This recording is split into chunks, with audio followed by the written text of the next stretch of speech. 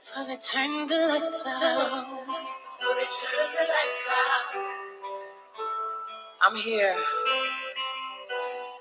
because I love Kobe, and this was one of his favorite songs. So I want to start that over, but I want us to do it all together. And I want you to sing it so loud they hear your love. Are y'all ready? Love you. Your love is bright as ever. Even in the shadow. Baby, kiss me. Before they turn the lights out. Your heart is glowing, and I'm laughing into you. So baby, kiss me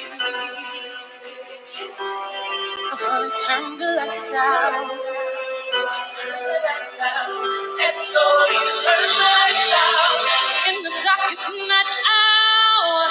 In the darkest night hour, search through the crowd. This is all that I see. Gonna give you everything. Baby, love me lights out. Baby, love me lights out. And so you can turn my lights out. Forever. Ooh, baby, daylight's wasting. You better kiss me before the time is run out. Ooh, yeah. Nobody sees what we see. Just hopelessly gazing. You better tell me.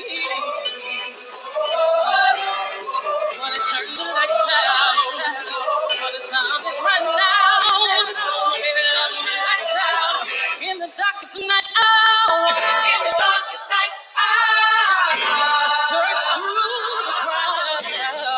Your face is all that I see. I'm gonna give you everything. Baby, love me lights out. Baby, love me lights out. And so you turn my lights out. You love me like an XO. I love you like an XO. Just kiss me, boy, XO. You love me like an XO. All I ever see. Gonna give you everything. Baby, love me lights out. Baby, love me lights out. And so you turn my lights out. Amazing, man.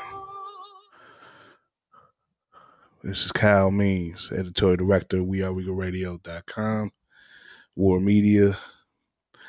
And this is our official Kobe Bryant special.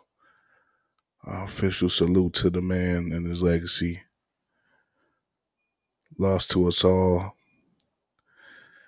in late January, along with a helicopter full of people who we all miss, whose spirits and their gifts are all lost to us, but we remember them fondly as well. But today is 2/24, February 24th, 2020, and that's a day that we'll always remember for Kobe Bryant and his dear daughter, Gigi Bryant. The numbers that are most associated with those two ball players, and then the essence of what they brought to the world lies in those numbers. As competitors, as promise, athletes and public figures who what they represent meant so much to people in the present and in a lot of ways in the future. There was a lot that we saw from Kobe already in his life. That's what made the tragedy hit so hard in the immediate. But as it resonated, that day when we learned everything that happened, and more information came out, and we learned that Kobe not only lost his life, but he lost a child as well, and his family lost that child. And we lost that child. I think the game of basketball and our society lost someone who stood the chance to be very special and to build off the many amazing things that her father did already, and was primed, the more amazing things he was primed to do even after his playing career. Today, they were memorialized in LA in the Staples Center, and so much of that was spoken to, what we lost with those people, but we also a lot was spoken as well to what we know we can do in the wake of that loss, the example that was set, and what was sort of obvious for us to do, to pick ourselves up and instill in ourselves that Mamba mentality, both in making our society better, making our lives better, taking care of our family, doing better to express our appreciation and our love for those in our lives, picking up, having the backs of women and picking them up and encouraging them in all aspects of life, but in particular with sports and with basketball, and making them feel welcome to dream more and further establish the platforms that women have in sports and in basketball, and make them more relevant and more, more relevant and more accepted, and more, just be more enthusiastic about those things that we are, not put them down so much, and let, have appreciation for the Gigi Bryants to come, and for those who are here now who inspired her. And, it's just a lot of, it's one of those days again where the emotion takes over, and,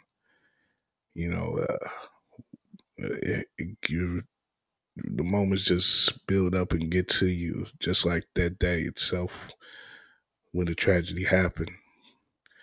But it's, like I said, it's more about an uplift overall today, and a celebration of life, as the the programs itself said from the memorial. We celebrate Kobe and Gigi and the 7 other lives lost in the helicopter incident, and we hold them up, and we try to make sure that they know, and the people who they left behind know, that they were loved and appreciated. It's just amazing, like, you have, from Beyonce serenading like she did at the beginning of the memorial and the beginning of this special, to the many people who spoke. Shaq, of course, livened it up and made us laugh. Sabrina Ionescu, excuse me if I if I messed that up, but the amazing Oregon women's basketball player, her and Diana Taurasi, speaking to that connection to women's basketball and to women's empowerment that both Kobe and Gigi represented. It's amazing, what they had to say. And hearing from Vanessa, we think so much about what she's gone through in the past month, and she stood rock solid there,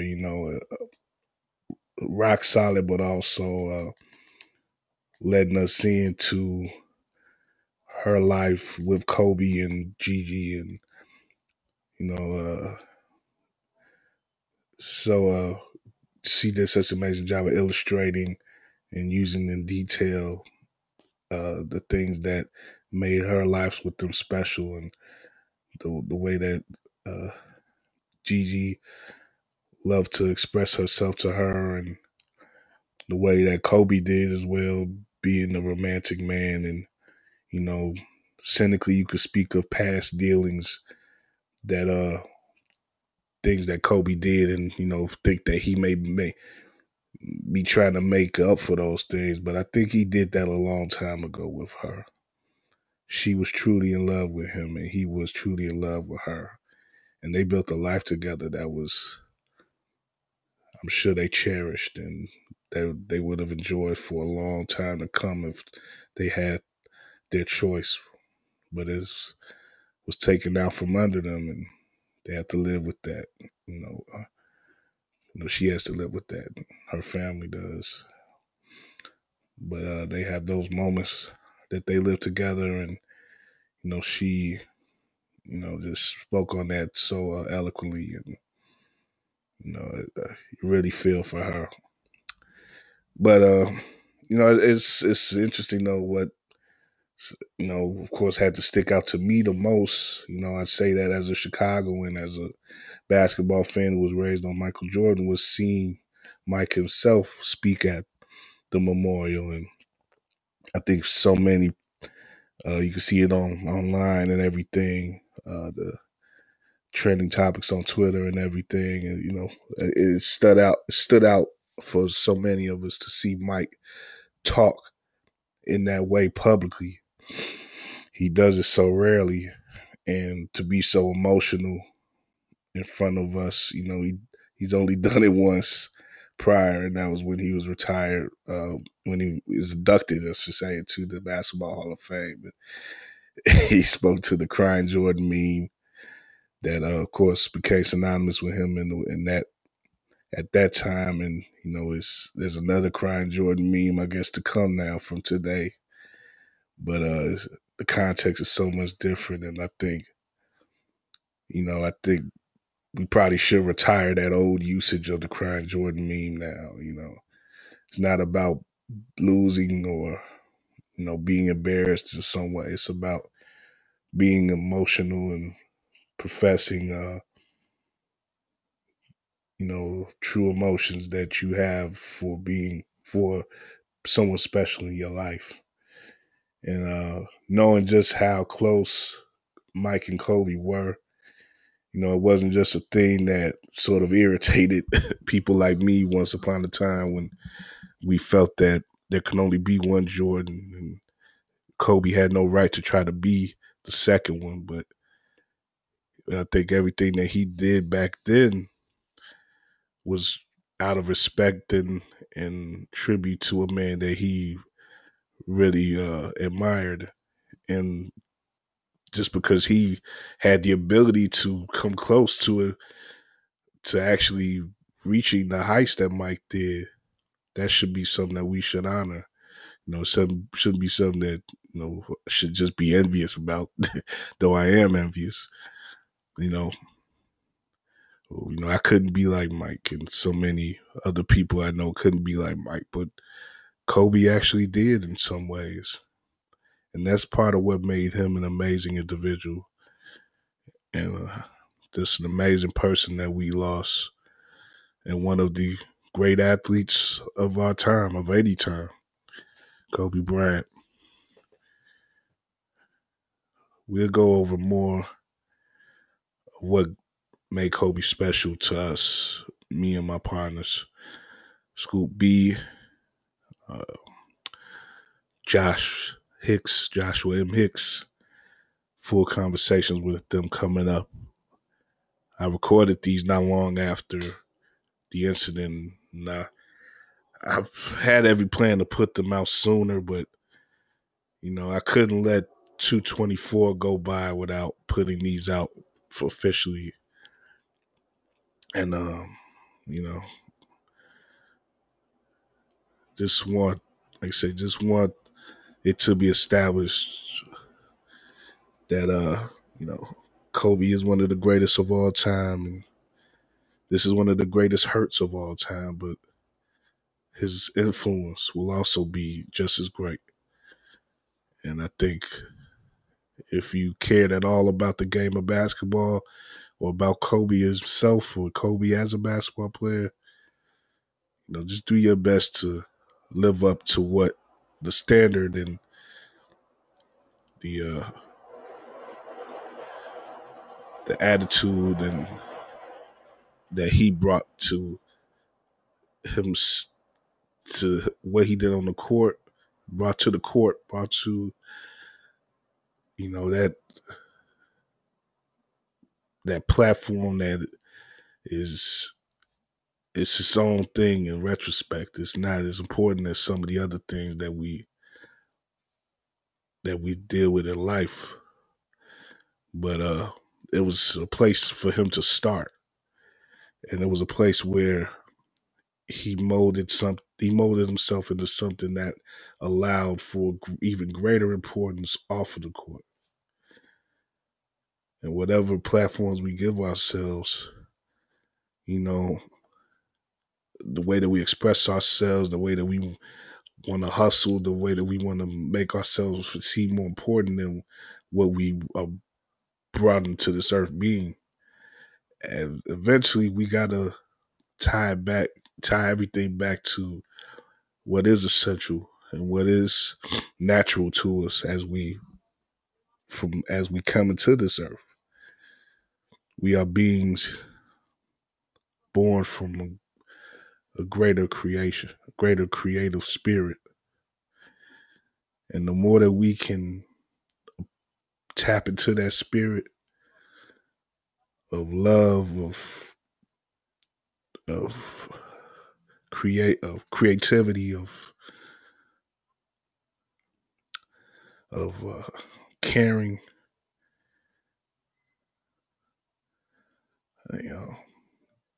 that's the way that we fulfill ourselves, I think, as human beings. And we all can make the impact that Kobe did, or even that Gigi did in her short time.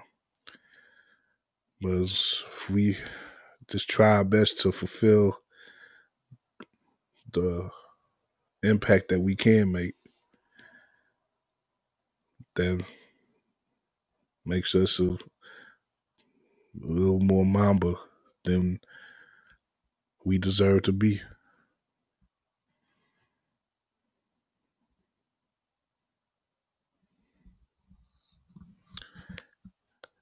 So that's all I got to say now. But take a listen. Me and Brandon Robinson, School B, we talk about Kobe here. And later on, I have a little quick thought from Demond Spruill, D and Davis show. Gives his thoughts on should Kobe be the logo of the league. I'll come back after that. But yeah, this is our salute to Kobe in remembrance of him. We are RegalRadio.com, War Media. Thanks for listening, y'all. Okay. All right, what's happening, everybody?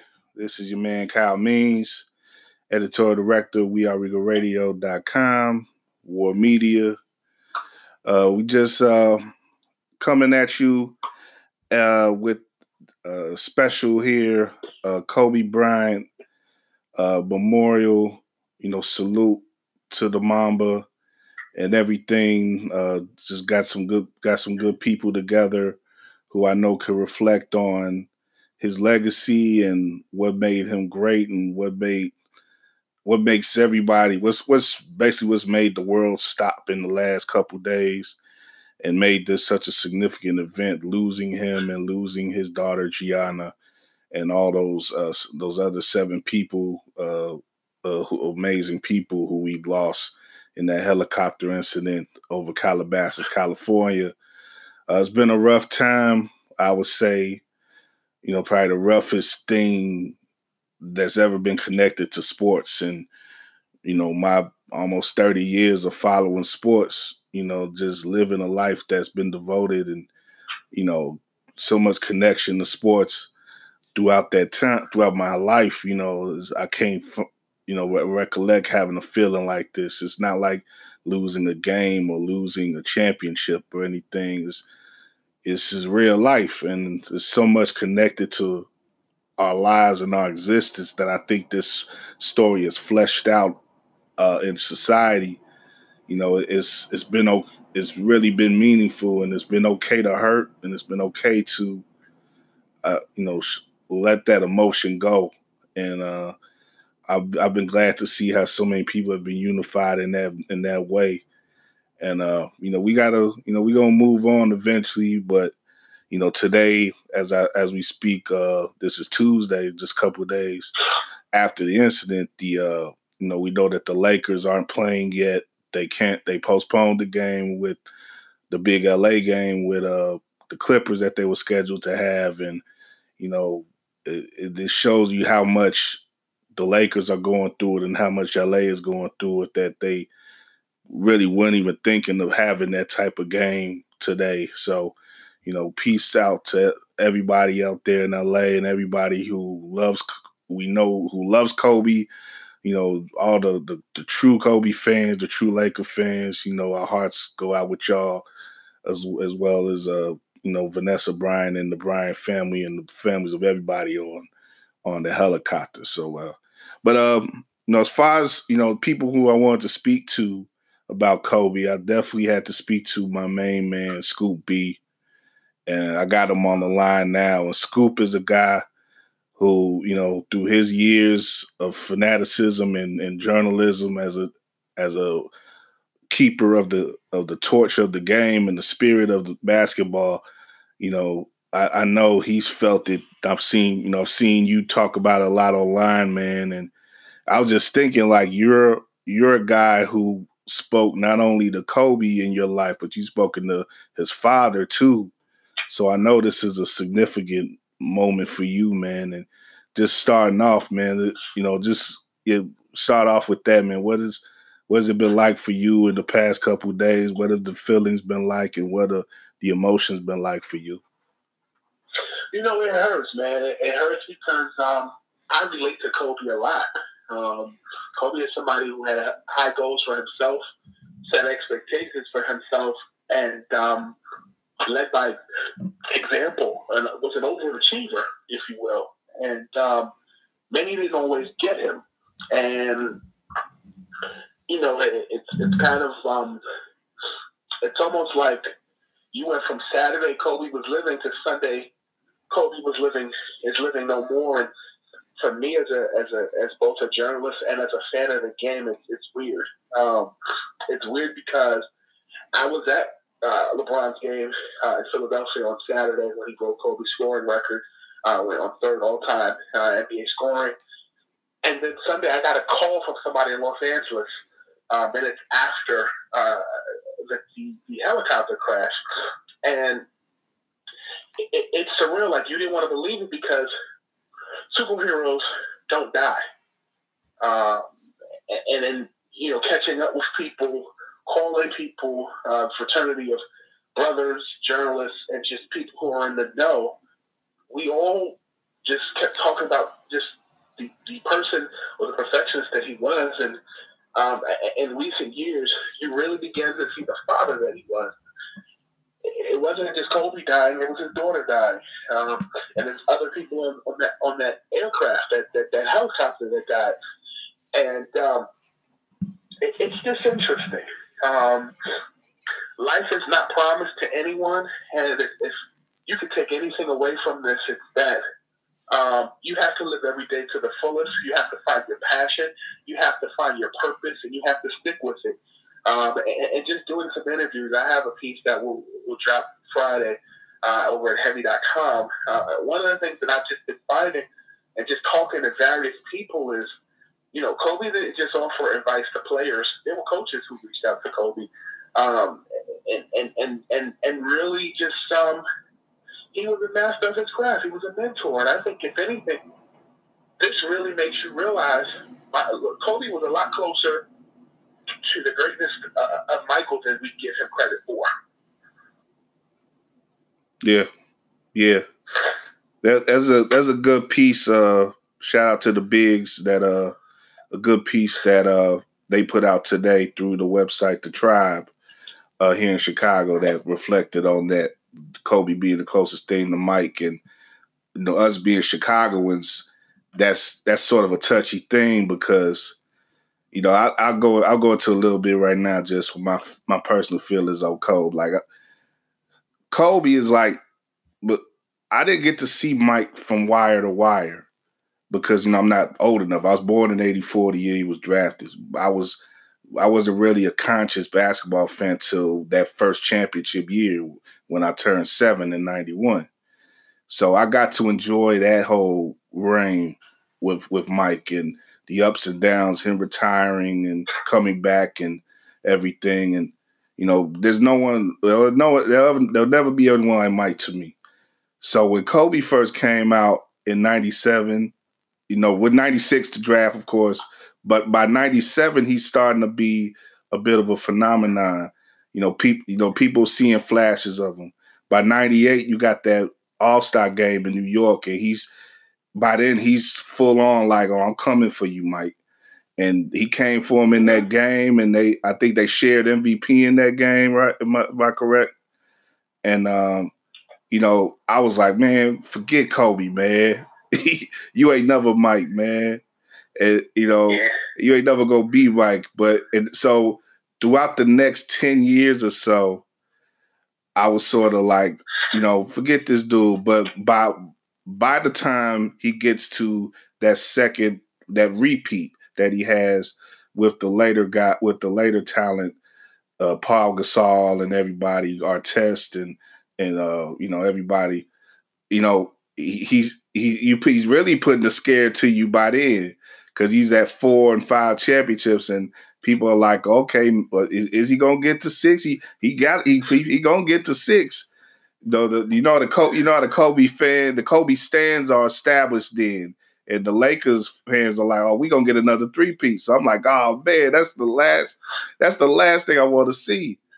But eventually he doesn't do it, and it's hard to get away from that petty stuff as far as him matching up to your ultimate hero. But I say all that to say that I was able to see Kobe from wire to wire, from beginning to end, and that makes him a significant part of my basketball life and my life as a fan. And for sure, it's nothing. You can't help but appreciate the brilliance and the tenacity and the devotion that he had to the game. He really did set an amazing example that only a few people can ever say they set in the game. But I'll get back to you. So what you got to say? No, I think you're pretty spot on, and I add that it's one thing to see the tenacity that he had on the court. I personally think because he was an overachiever, he and Shaq didn't always see eye to eye. Yeah. But I feel as though when his legal case happened, he needed some extra fuel, and he rebranded himself into somebody else. And he used all the criticism as motivation to take that level of competitiveness to the next level. And I think if you really sit and you think about it, you wonder, okay, 2004, when they went to the final against Detroit, had that court case not happened? And also Detroit just being a better team. Right. I think people don't give Tayshaun Prince his just due defensively and how he covered Kobe. It was always Kobe was struggling. Tayshaun Prince was being him well. Oh, yeah. What'd you say? I said, oh, yeah. Yeah, Prince was amazing defender at that point in time, yes. And I also look at, 2008. It was the Celtics' time. Allen, Pierce, Garnett, Rondo, and, Doc Rivers as the head coach. And You know, and I look at that situation with Kobe. I think, you know, early in his career, they were trying to replicate the next Michael with the clean boy image. You know, they tried it with Howard Biner. Grant Hill was often hurt. Penny Hardaway was hurt. Kobe looked like the perfect specimen, but he had an edge to him. And, you know, I think that legal case with him, you know, altered a lot of people's perception and opinion, but it didn't matter because he won all the time. And he almost took the page out of Tom Brady's book. And, you know, I look at Kobe and I think, I wonder, you know, many people say he's the next thing closest to Jordan. Grant Hill has said that to me recently. He feels like it's the closest thing he'll ever see to Jordan. I think that I'll add that all of the accolades that you mentioned, having gone to school at Eastern University, where I went to undergrad, right outside of West Philly, I kind of got to know Kobe through the community. You know, Lower Merion is a township high school, so you have people from Ardmore, Narberth, and other, you know, nearby towns who all go to that school. And, you know, I got to know a guy named Will Carter, who, you know, would oftentimes be playing basketball at my school, Eastern, you know, and he was like a liaison between the public schools and my college. And, you know, whenever the 70s or whenever the Lakers would be in Philadelphia, they would always organize some sort of event where Kobe was met by Lower Merion. And I got to know Kobe through Will. And then a buddy of mine who worked in the mailroom at Eastern, his name was Greg Turner, or is Greg Turner. Greg used to hook me up when I would miss the mailroom at 5:01. He would still look me out if I had a package. He used to tell me he went to high school with Kobe all the time. It was this light-skinned dude with red hair that looked like Delonte West. His name was Greg Turner. I used to call him Delonte. And, you know, he would tell me about Kobe. And, you know, so during my time at CBS in 2015 and 2016, that was Kobe's last season, I began to start interviewing people about just Kobe and almost like the farewell piece. You know, I wrote about just his experiences in high school. And Greg told me that if school started at 7:30, Kobe would be in the gym at 4:30, 5 o'clock in the morning, just shooting. Oh, yeah. And this was at 15, 16, 17. I'm still fleshing out and doing interviews for a piece I'm going to write on Friday, but someone told me the other night that, you know, Kobe was playing in Italy with other folks, and he was about 10 years old. I tweeted it the other day, and somebody kneed Kobe. There was like a needed knee contact. And when he fell on the ground, they said, Kobe, are you all right? He goes, no, my NBA career is over. He was just destined and determined to make it to the league. It's admirable. Yeah. Yeah, I was going to get into it a little bit with you about the Philly stuff and your connection.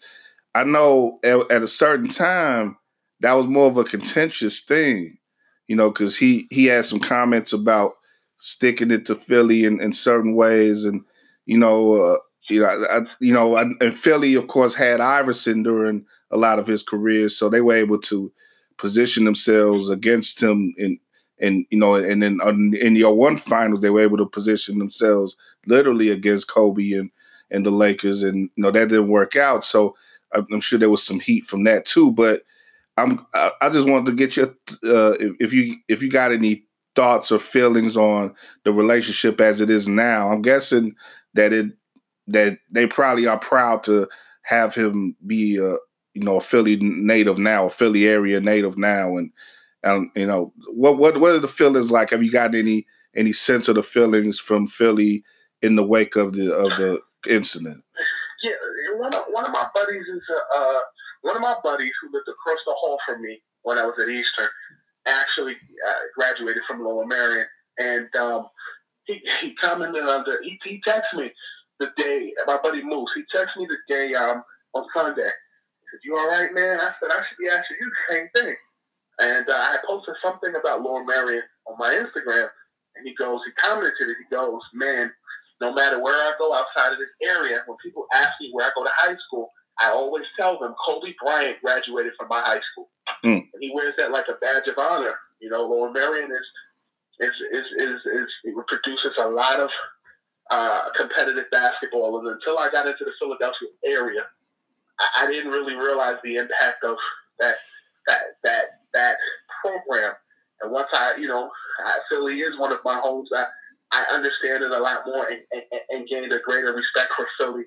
Listen, I was in Philadelphia on Saturday, and as much as people would have for LeBron to break Kobe's record, there's a lot of love that folks ended up having for Kobe just because he's from the area. A former professor of mine at Eastern hit me the other day. He said there was a point where he lived in Ardmore. Ardmore is one of those incorporated towns in the Lower Merion area. And he said somebody, when Kobe was in high school, was calling random phone numbers and would call everybody's house, hoping that the person who would answer the phone would be Kobe. Everybody wanted a piece of this kid in high school. And, it's a tragedy. You wouldn't expect it would be him. You would expect it would be other people. Former NBA player Tim Thomas is my dude. And, he and I have been on and off the phone the last couple of days. And one of the things he said to me was, what people forget is Kobe died January 26th. Tim, Vince Carter, and Kobe Bryant were all AAU teammates.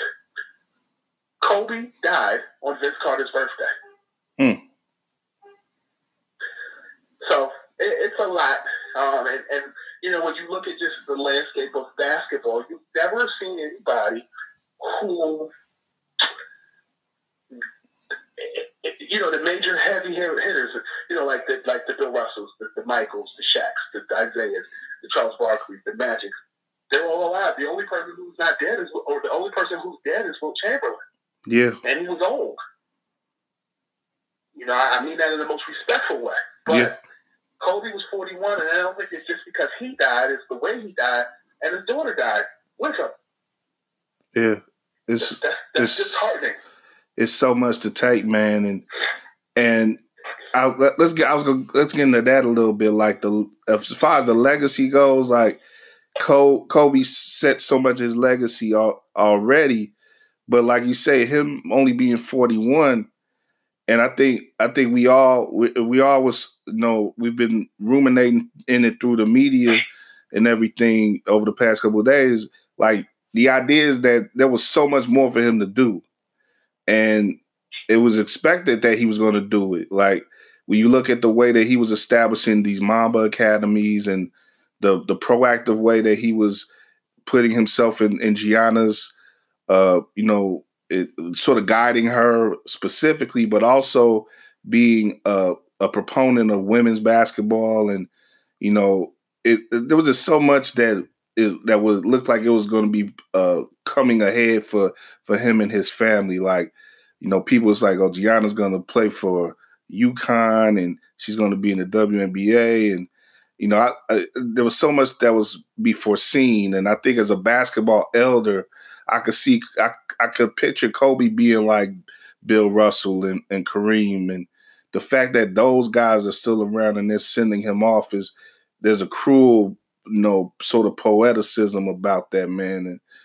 And I think it makes me think that we already do. I know you do and I do, but I think we all should value those elders who are still around, those in our lives, and those who inspired us through stuff like basketball. But it's amazing that those guys are still around and Kobe isn't, and he won't get to play that role, which I think he would have played very well.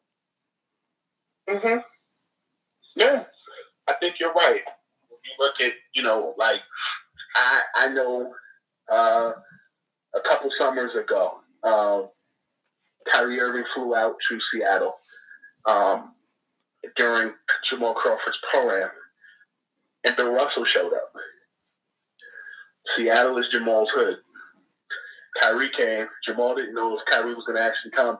He came. Bill Russell showed up. And Jamal talked about that moment on Don't At Me with my homegirl Roz Golden-Wude recently. And, he talked about, just the synergy that was there. And it's funny because folks were someone in Kyrie's circle the other day, and we talked about the sneaker influence and how, in 2013, one thing that Kyrie always wanted was to have the sneaker, the signature sneaker. Like, Kyrie had his one of his first basketball camps in 2013, and you saw all these kids walking around with like KD sneakers on and LeBron sneakers and more, right? And Kobe sneakers. He was like, I want that. And then, like, it was in the works that he was going to get his sneaker. Ironically, it was in 2014, the next season when, LeBron James left the Heat and rejoined the Cavaliers, the team that drafted him. And the thing about with Kyrie is, Kobe is not just a mentor, but somebody he looked up to who grew up similar to him. But Kyrie understood that once you had those sneakers, you have the ears and the eyes of the kids. Kobe had that. Kobe had it because Michael had it. LeBron had it for the same reason. If it wasn't for Michael and him changing the game with sneakers, a lot of these guys would be wearing Converse weapons like Magic. Yeah. And it's just, Kobe was the living legend, and in some respects, maybe had that OG credibility at a younger age faster, and in his retirement with these younger players than Bill Russell did. Like, who Bill Russell is. But at the same time, like, Kobe was Kobe. Like, what I find interesting, particularly with these guys that are drafted in 96 and 95, like, you look at Kevin Garnett, you look at Iverson, like, even somebody like Kenyon Martin, like, they're like young OGs, but they got their credibility faster. I'm not sure if it's because of the benefit of the golden age of hoops, just social media at large. Like, we know who Bill Russell is, we know who Magic is, but these kids see Kobe. He's the gold stamp. You know what I mean? Yeah. Well, that I think that's a good dividing line, I think, between generations, like, or that 96 class in particular. Maybe you could take a couple guys who came in the immediate years after, but that group of people, the 96 class in particular, being how special a class it was, they were the first guys who were inspired particularly by hip hop and by those OGs. They were old enough to take their cues from all the OGs, going back to Russell, but particularly like Mike and Magic and Barkley and them, the 80s guys who came right before them. But they took their cues from them, but they also freaked it a bit with their own individuality that they got from being under hip hop as well and all that stuff. You look at how different AI is, but he respected Jordan. And, you look at how, Kobe was, his love for Jordan and all them, but he still had his own thing too. And so I think the fact that, like you say, that they have that legitimacy with the youth, I think that comes from the youth being raised up under them directly. Those are the guys they saw when they came into the game and they began loving the game. For sure, and I'll add that when you talk about like Allen Iverson, like he was at the LeBron's game on Saturday. The Lakers visiting the 76ers to get the win. But LeBron broke the record. Philly loves Allen Iverson, and I said this to. I don't want to put this out there, but having spent time in Philly and then spending time in Chicago with you guys, I see an interesting parallel between the love that Allen gets and the love in Chicago that Derrick Rose gets. The only difference is Allen Iverson is from Newport News, Virginia, and played for the Sixers, and Derrick Rose is from the South Side and played for the hometown Chicago Bulls, and he was very much protected in Chicago. The only comparison I can find is Mark Jackson and Rod Strickland playing for the Knicks. It's not a direct correlation just because of the level of star power that Derrick Rose had. And I do that respectfully to both parties. But I think you're right about the Jordan cosign. And the only thing in hip-hop I can kind of compare it to outside of Jay is probably Jadakiss in New York, or the Jim Jones effect in New York. There's just a love, and even Nipsey Hussle that he got.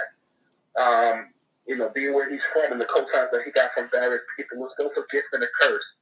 Kobe also was different because he wasn't a city kid. In fact, he set the blueprint for guys like Steph Curry and Klay Thompson, who were second-generation ball players. Oh, yeah. The significant difference between Kobe and those guys is Kobe had international experience.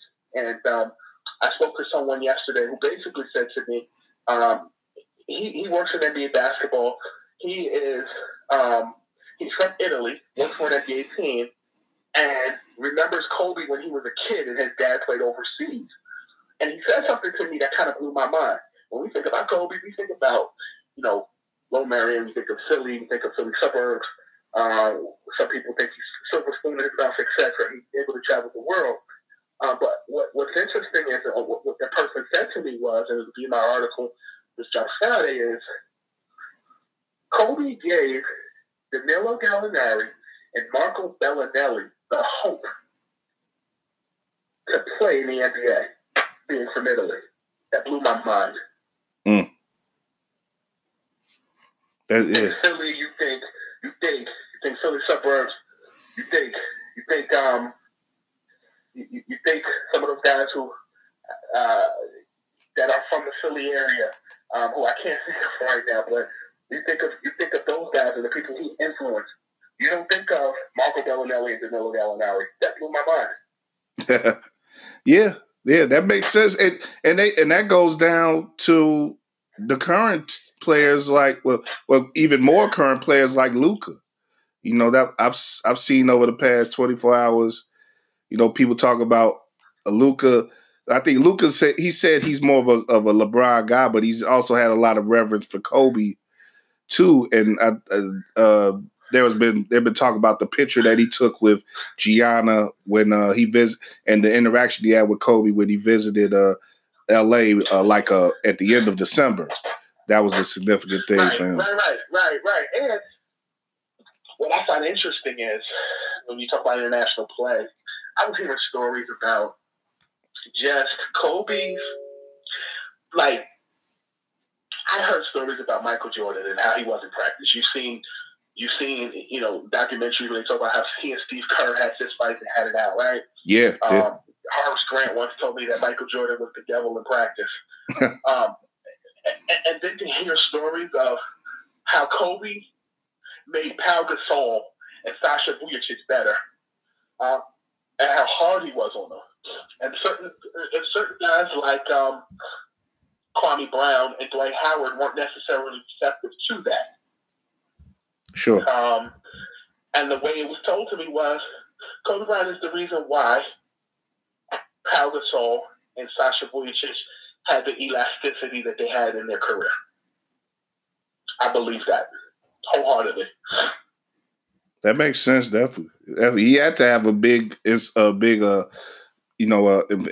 on those guys, definitely, and probably made them into, Gasol was an all-star level player, but did you really think of him as a championship level player until he got to the Lakers? Not really. So yeah, right. Definitely. I could definitely see that, and then I saw a little video again in the last day or so about him, like it might have been Vujacic. I can't think of it exactly now, but he was mixing up with he was in practice, so he's with another Laker. He's mixing it up with him, sort of in the post, and he gave the guy a little elbow, and the other guy pushed him back, and Kobe looked off to someone on the court and winked at him. It's like he knew how to play his guys, and he definitely very much in that Jordan mold. There's another way, like you said, that he was influenced by Mike. Like he knew that he had to rip his guys a new one sometimes to make them into the guys that he needed them to be when the crunch time came. And I gotta say this too, because I know you posted it on or reposted it on Twitter. That video from late in his career when he was on Jimmy Kimmel, and Kimmel showed in the video of the guys celebrating Nick Young and all them. I think Boozer was in it too, and when he was injured and they was really sucking without him, and they won a game and they was acting a fool, and Kobe had that look like, boy, like he just was like he was gonna kill him next time he saw him. That was the that was when I felt Kobe before then, but that was like the most I've ever probably felt Kobe. I was like, man, I just wish I could have seen what he did when he did see those guys the next time. For sure. But he was so exacting. He was such a force as a player, and you know, it was almost to had a creative bent to it, and like, you know, he would cite, you know, creative forces in his life, you know, from Jay-Z to Mozart in different ways during his life, like during interviews and stuff like that. And he had the sort of later in his career the muse, the Kobe's muse thing, and you know, and it's interesting that he winds up being the only NBA player to have an Oscar to his name, you know, with Dear Basketball and the Dear Basketball short film that comes out. And to have that as a part of his legacy too is amazing. That's like, he was just, again, it goes into the promise that he had, I think, as a creative figure too. I think he had a chance to influence so much more than he already did, you know, beyond the 41 years that he was given. But in the 41 years he was given, he utilized it to an extreme level, and that's part of what I think makes his death so relevant for everybody, and it resonates so much as a loss. Yes, sir. Yeah. I'm with you. But I'm gonna give you just a couple more things with Kobe, man. Like I said at the beginning, you're a journalist who was able to speak not only to him but to his father, Jelly Bean Bryant. And I just want to get your thoughts on your interactions with him through the years, and what was maybe the most interesting thing that you learned about Kobe through talking to his pops. So I've known Jelly since 2014. Basically, we connected at a basketball exposure program in Dallas, Texas, and I've never said this publicly, but I'll tell you, we kind of connected by accident. So we were both booked to work at the basketball exposure program, and he was supposed to be there. All of us were on a flyer. I get there. I'll just say that the person who ran the program faked a heart attack, took people's money, oh wow, and basically ran away and booked our hotel rooms on a credit card that was declined. Oh wow. And so when we got there, we had the option to just stay in our hotel rooms and really not do that for 4 days. I mean, the hotels weren't paid for. The center that we were all supposed to work out, or the players were supposed to work out at, wasn't paid for. The food wasn't paid for. And as fate would have it, my room was right across literally directly across the hall from Joe Jelly Bean Bryant. So it's like, I'm mad, because it's like, yo, what's going on? There were people who drove from Houston to Dallas, New Orleans from Dallas, San Antonio from Dallas. It was people who flew from Germany, people who flew from Newark, New Jersey, Peoria, Illinois. It's like, all right, so what do we do? Guess what? They still played. We still had a job to do. We still broadcasted. We did everything we needed to do, right?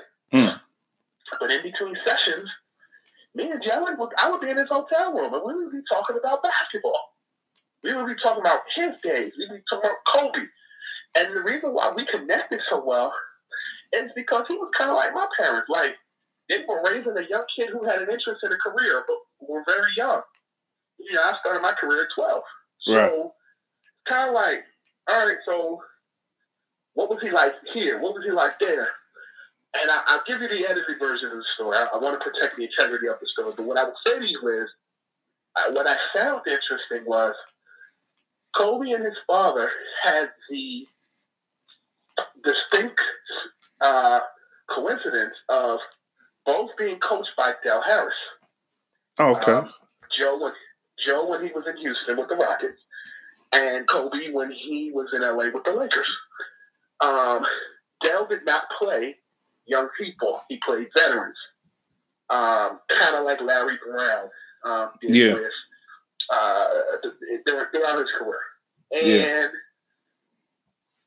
I'll tell you that Del Harris, as it was told to me, told Jelly, this is the edited version, man, I'll tell you one thing, you and your son are so much alike because you're both hard-headed.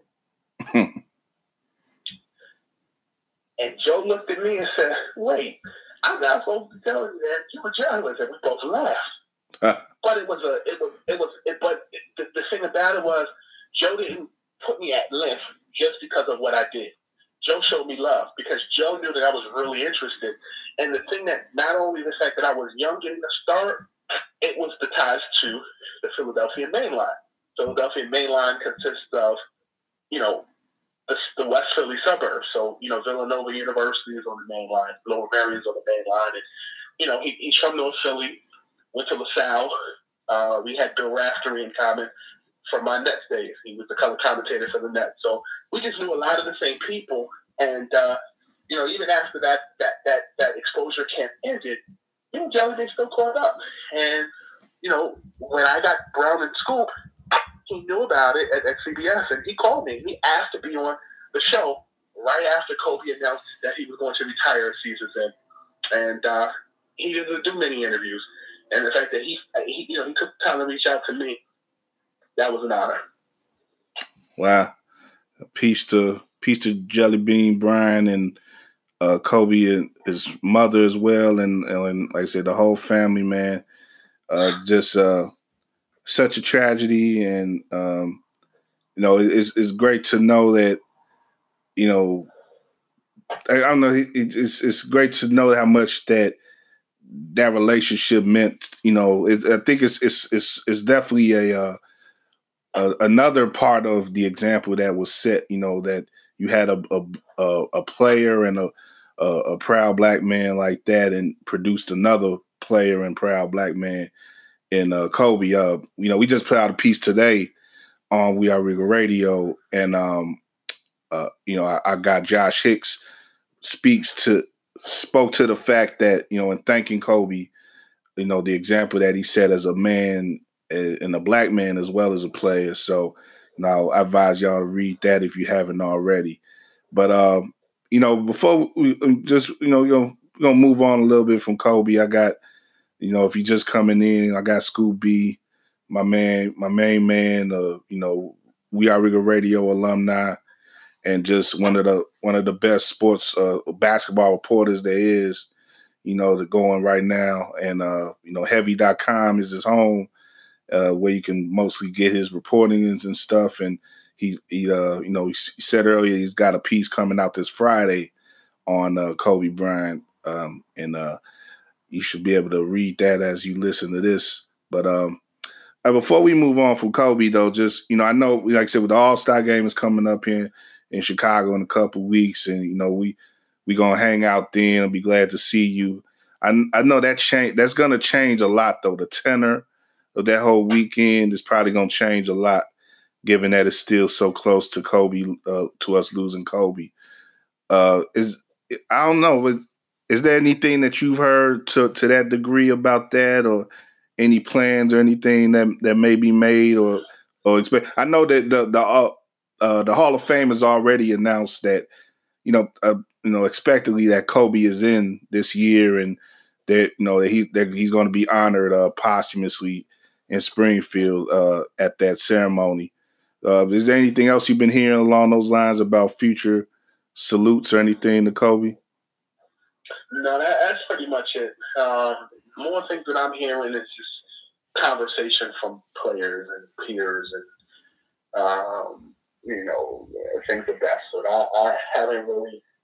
I think it's you hear a lot, you discuss a lot, but the level of what's going to happen, I think things are still being decided. It's only been 2, 3, 4, 5 days, and people are still digesting that. So yeah, nothing yet, but I'm sure the All-Star Weekend in Chicago will definitely be somber. It'll be different because it was untimely and it came out of nowhere. And I think this is just a lesson. Hold those tight to you as long as you can, and live every day like it's your last. Definitely, and I appreciate appreciate you, man, and everything that you done, and you being a friend, and hopefully we got a lot of years ahead of us, so we definitely gonna cherish them and cherish all the good times to come, and try to live life with a little more Mamba in us, just because we have that. There's no excuse not to. We got that example that Kobe set for us. So, like I said, before we move on officially, just what's probably the one thing though what's the one thing that you probably always associate with Kobe? Is it the Mamba mentality? Is it a particular play or a particular stat or anything? I mean, what's that one thing that you think is going to jump out with you with Kobe as you go forward? Honestly, I think it's the collection of just all the things that I've shared with you. I know it's easy to say, that 60-point game. I think Rucker Park is definitely notable. And coming to Rucker Park and playing at Rucker and pressing, Harlem with his skills. Sure. At a time when a lot of players, some came and, but he followed the mold of Dr. J, who, was a Holcomb Rucker legend. I've heard endless stories of Dr. J, a guy from Long Island, coming to New York City and those city guys not respecting him. And he earned the respect at Rutgers. So for Kobe to do that, I think it's a credit to his level of just knowing the moment. Some of my other favorite Kobe moments was probably some of those Adidas commercials and even the Sprite commercials, like when he was in that commercial with Missy Elliott and Tim Duncan, Kobe Bryant, Slam Dunk Giant, like that. And when he did that Adidas commercial where he bounced the ball behind his back and the ball went under his legs and came back on the front, I remember his duels with Allen Iverson in the 2001 NBA Finals. Just, all that stuff. I remember him going toe-to-toe with the Nets, with Shaq. I just, I'm still processing it. The 60-point game is what I said on TV the other day as far as a valuable moment, but I think that was valuable for me because I literally had the chance to chronicle Kobe's last season in the NBA as well as Tim Duncan's. But I think for me, I just had an appreciation for his full body of work. And I like when people are remorseful because it's the popular thing to do. I was truly a fan, and I know there are certain people who, are remorseful because it's the flavor of the month to do. Don't dog that man now because he's gone, because you should have did it to his face then. Nobody was perfect, and as a basketball player, I had the utmost respect for him, so I salute him. No doubt, no doubt. And you brought it up a little bit earlier too. I think it's irresponsible to erase or negate what happened in Colorado with him.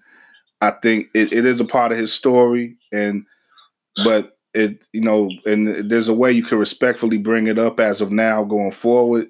But I think for those who just couldn't help themselves in doing so right after the news broke, and in the 24 hours after that, I think you got to get a life, man, and get try to figure out deeper meaning than these things that you try to than just getting after celebrities and doing these things. We know it is important that victims of sexual abuse be heard and everything like that, but this event was much bigger than that, and I hope those people just really get what they just figure out something different about the way that they try to advocate that stuff, because they didn't help those causes at all by trying to shame people who shame Kobe or people who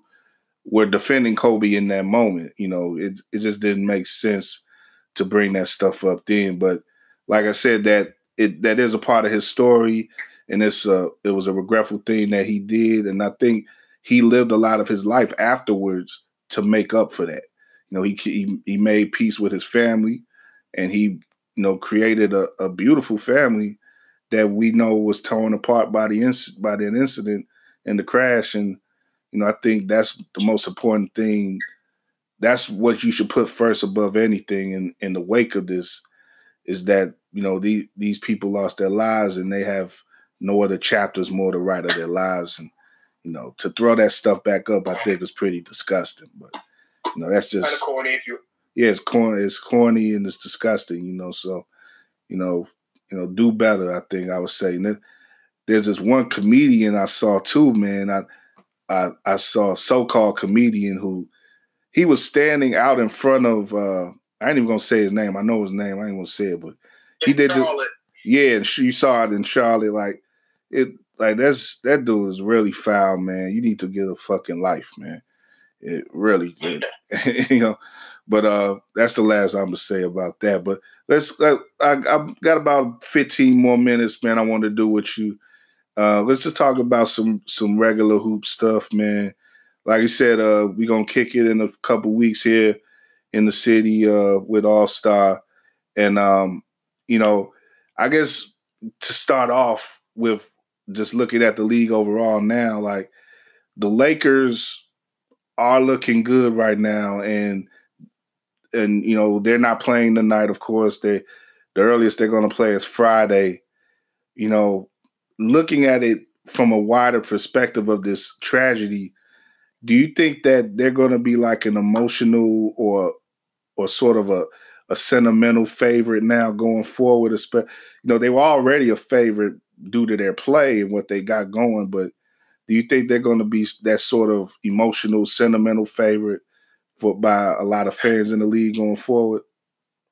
I think that the pressure is on them, but I also think that the spirit of excellence that is Kobe Bryant is hanging over them. And I think what I like about the Lakers, I actually spoke to Lakers assistant coach Phil Handy about this the other day. I really do think that what sets the Lakers apart, he agreed, was that they've been battle tested. This guy's been injured. This guy's been injured. This guy's been, have some personal problems. LeBron is, chasing history now. You got Anthony Davis, LeBron coming together to do this. You got Frank Vogel, who, has something to prove. You got Jason Kidd, who has something to prove. You got, you got DeMarcus Cousins, who's looking at that to come back. You got Kentavious Caldwell-Pope, who struggled at points during the season, is finding a groove. Danny Green, who's trying to win back-to-back championships. Jared Dudley, who's the same age as LeBron James, who, went 4 years in college at Boston College, and is the same age as LeBron, but they have two different stories. You have all those different factors that tie into what is what, and so I like this story. But the Los Angeles Clippers are co-tenants in Staples Center, and they have something to say about that. You got Montrezl Harrell, who could arguably be the NBA's most improved player of the year. You've got Lou Williams, who could be sixth man of the year. You got Kawhi Leonard and Paul George, who have started to figure things out and clicking on cylinders. You got, you've got Patrick Beverly, who, like Anthony Davis, have, defensive player of the year aspirations. LA is a great time to be alive right now in Los Angeles, but outside of the Los Angeles Clippers and the Los Angeles Lakers, it's the Denver Nuggets, who, are outside looking in, who defensively they play well, and Nikola Jokic is the key that starts the engine over there. So, I think the Western Conference is very exciting. I think, you even look at the other teams like the New Orleans Pelicans, who have Zion Williamson back and, competitive. You got the Phoenix Suns, who have had flashes of brilliance in the early part of the season. The Western Conference at large is just very impressive to watch. And I think that, I just think there's a lot of good basketball on. But, you asked me, do the Lakers have a chance? They definitely do. They've only lost 10 games this season at the time of this recording. And, they have something to play for now with, LeBron James and the Lakers competing for a championship in the memory of Kobe Bryant. Yeah. I'm surprised you didn't mention Utah, though. Utah's number 2 still, right? Right now we're in the West, aren't they? Up there too. I apologize for that. Yeah. One of the things that fits this thing of what's good is you added Jordan Clarkson to that team, a piece they needed. Just like I look at Portland, and Portland added, Trevor Ariza to the mix. I think work their way up in the second half of the season. So it's a lot of competitive Western Conference basketball that's going to be played in the second half of the season, right before the All-Star break and after the All-Star break. I think this is the point where you see the band amongst the boys. Minnesota started out hot. They're on the bottom looking in now. And so, you got the Utahs, the Portlands, and that are going to be competing with the two Los Angeles teams as well as the Denver Nuggets. Yeah. Do you, in talking about LA, the Battle of LA, those two teams, they've been fighting over talent in the past year, so recruiting talent and stuff. Do you think there's going to be a similar fight leading up to the trade deadline over maybe players like a D Rose or somebody like that who can maybe tip the scales on one side or the other? Derrick Rose is a person that the Lakers are believed to be interested in. I read that the Lakers were off, or rather the Pistons offered Rose for Danny Green and Kyle Kuzma, and the Lakers declined. I talked to Kyle Kuzma about pressure of trades, and he said it's part of the job, and you gotta hang with it and just keep going. I think that the Lakers are looking at the free agent market. I reported the other day that this week the Lakers will be working out J.R. Smith. A Lakers source shared that with me Saturday evening, and it'll be interesting to see if they'll still get that workout this week, just because of all the things going on with the Lakers currently. But at some point, they still will work him out. I had Chris Hayes on the Scoopy Radio podcast, and he told me that the Lakers would work him out, and it seems that this week was the week to do it. So, once the Kobe stuff kind of dies down, I kind of do see that happening. And then, you got other guys that are free agents, like Joakim Noah, Jamal Crawford. I talked to Jamal last week, and he said he expects to, be signed by a team after the trade deadline and all the buyouts happen. So it's a lot of moving parts that are going on right now. And then you look at, contracts like D'Angelo Russell. I don't see him going to a team like the Lakers right now, but his contract is attractive to other people. You Karl Towns' name floating around a lot, so there's a lot of pieces there. So directly, I don't have anything right now, but the trade deadline is February 6th. We'll see what happens. What would, if there's one player you could pick? I think I would say that's in the league now, because I'm guessing outside of the league it'd probably be Crawford, who you'd want to see mostly on a contending team going forward. But if they're out of the players who aren't on contending teams, what player would you most like to see in the mix, get traded in the mix and get in the mix for the playoffs right now? I'd like to see Derrick Rose find greener pastures somewhere. Philadelphia has expressed interest in him. I kind of would like that too, Philly, with him. We're going to talk about the East in a minute, but I think I would like to see D. Rose in Philly in particular. But go ahead. Yeah, for sure. I think that, him and Philly, they're missing that spark plug off the bench. I spoke with Tobias Harris the other day, and, he told me that, the Sixers are playing good basketball. We just got to stay consistent. And, you look at a Derrick Rose, a guy who's been battle tested in the playoffs, a guy like him would definitely be a good fit. I'm always vouch for Jamal. That's my guy. I'd like to see potentially him in Philly. The Lakers or the Clippers aren't a viable option, but Derrick Rose is somebody that's currently in the league that I'd like to see, win, and we'll see what happens. Yeah. So looking at the East, and the East is the story's been sort of, it's not as been interesting as the West, of course, but you still got a lot of interesting things that could happen. You got beyond Milwaukee. Milwaukee looks like they're probably gonna be wire to wire number one seed, but you got Toronto, who's had another great season following up on the championship. Philly is figuring a lot of stuff out still, and they could make a move that could change things in the East. Boston has been a pleasant surprise in a lot of ways. The Nets are still, figuring things out, and they figure things out with your boy Kyrie and everything. But what's your overall take on the East now? And Indiana could be a real threat. They're their top 4 team as far as play right now, and they still got Oladipo to come back in the next week or so. So it's like that could really change the line of the East. But in your mind, what do you think about the East right now, and who can really be that threat for Milwaukee going forward, and as they figure out these seeds and stuff? Toronto or Philadelphia. Many people thought that Toronto was a joke once Kawhi left, and Pascal Siakam has had other plans. I think many people have said Philadelphia was the pride and joy. Milwaukee has been consistent all season, but outside of Milwaukee, Philadelphia and Toronto definitely can make something happen. So those are the 2 teams that I like, not named Milwaukee.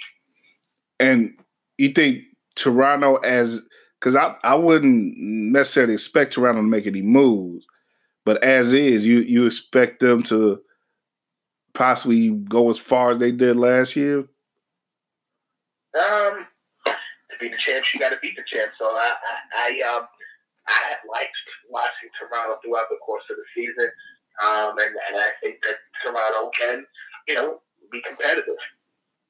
Okay. Outside of Toronto, like Philadelphia, Milwaukee is the team that I do like, but I enjoy watching Toronto, and I enjoy watching Philadelphia. Toronto, to me, other than Kawhi Leonard being gone, I just like their grit, and they have something to prove because people think that they can't take care of business without Kawhi.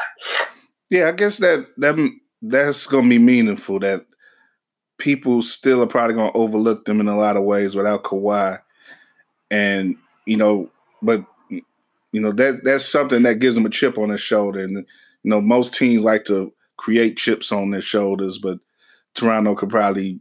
They don't really have to do that work. They already know that they're going to be overlooked in some way. So, and the way that Pascal is playing, he's been amazing, and that's a team that has veterans on it now, and up and down the lineup now, they have that finals experience. So, yeah, I think anybody who gets in that 2 seed is probably whoever gets that 2 seed is probably gonna be in a good spot. It may end up being a lot of chalk in the East. We may see that 1-2 matchup in the finals. So, but I'm not rooting against Toronto. I just kind of want to see it, especially like I said, if Philly gets Rose, that may be a team that perks up for me, and I want to see what Indiana does. I'm more and more interested in Indiana now that I've seen how well they play without Oladipo. So hopefully Oladipo has a good, he doesn't, have any issues. But right now, though, just going to say thank you once again, brother. My man, Scoop B, our guy in NYC, as always, repped We Are Regal Radio and the fam. And, definitely, look forward to seeing you in a couple weeks here. And, just wish you the best, man, and wish you all the peace and prosperity as usual. And, like I said, if there's one thing that this whole tragedy has taught us all, I think, is just to value the people in your life who you appreciate and who appreciate you. And, you're definitely a guy, I would say that's the case with you and I. So thank you again, bro, and look forward to seeing you soon. My man, I'll talk to you soon. All right, man. Stay up. Yes, sir.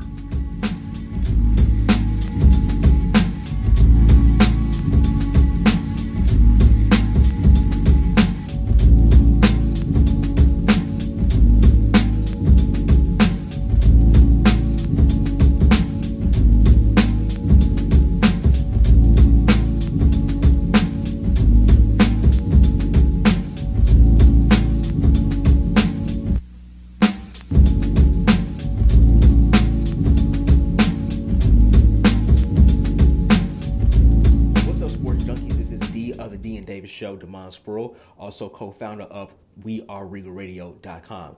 Editorial director of WeAreRegalRadio.com, Cal Means, reached out to me and asked me the question, should Kobe Bryant replace Jerry West as the logo of the NBA? Now, we all know that Kobe Bryant unfortunately passed away along with his daughter Gigi and 7 other people in a helicopter accident. The question has been thrown out there in social media. You can even see the pictures of the mock logos of Kobe replacing Jerry West as a logo of the NBA. Listen, the only person I can think that can ever replace Jerry West is Michael Jordan. Hopefully we have Michael Jordan around for a very long time. And this is no hate towards, the whole comparisons of Michael Jordan and Kobe Bryant. It's not that at all. But you know what? Kobe Bryant mentality, Mamba mentality is going to live on forever. His legacy is going to live on forever. So he doesn't have to be the logo. But unfortunately, I'm going to have to say no. All right, y'all, back at it. Salute to Kobe. WeAreRegalRadio.com, War Media. And that was a quick opinion piece you heard from Damon Sproul, co-founder of We Are Regal Radio and co-host of the Dean Davis Show, of course. Hope you've been listening to him. Recently, they just did some more spots on the Score Radio 670 here in Chicago. And they actually did them before midnight, which was great. But you can go on the Score now, the website, and listen to them. They were on last Tuesday and Thursday filling in for Julie DeCaro. So if you look up her podcast, you can look them up from those nights and listen to them. But D gave that quick hit in the week after the tragedy, and a little while ago. I don't know, his opinion may have changed in the interim. I don't know, but even if it hasn't, it's a fair opinion, I think. But I think I would go on the other side of as far as making Kobe the logo of the league. Be it now or at some point. It may not happen. It's not likely to happen. We probably would have heard some things about that, some rumblings at least. And, the league has done plenty of saluting of the man already, of course, leading up to, with the All-Star break and everything, a lot of changes for that have been in Kobe's name, including naming the MVP of the All-Star game after him now, which is a real good choice there, because Kobe, I think, he set a bunch of All-Star records, I think, including points, total points and everything, and appearances. But I wouldn't mind the logo being changed myself, because for one, there's a direct tie from him to the current logo, Jerry West.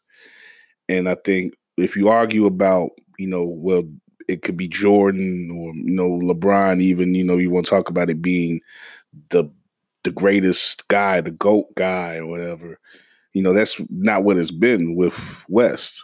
West is definitely an all-time great player, but I think he, much like Kobe, he's, don't get me wrong, of course, many will argue Kobe is the GOAT, but I wouldn't say myself that Kobe is the GOAT. And I think most, objective observers of the game over time would say that he's one of the all-time greats, but not the greatest. So I don't think it has to be that the greatest of all time being the logo, but it can be a guy who has a unique relationship with the game, and is a guy that everyone associates with the game. And West had that appeal at his term. I think he was called like Mr. Basketball or something like that for a time. I don't know.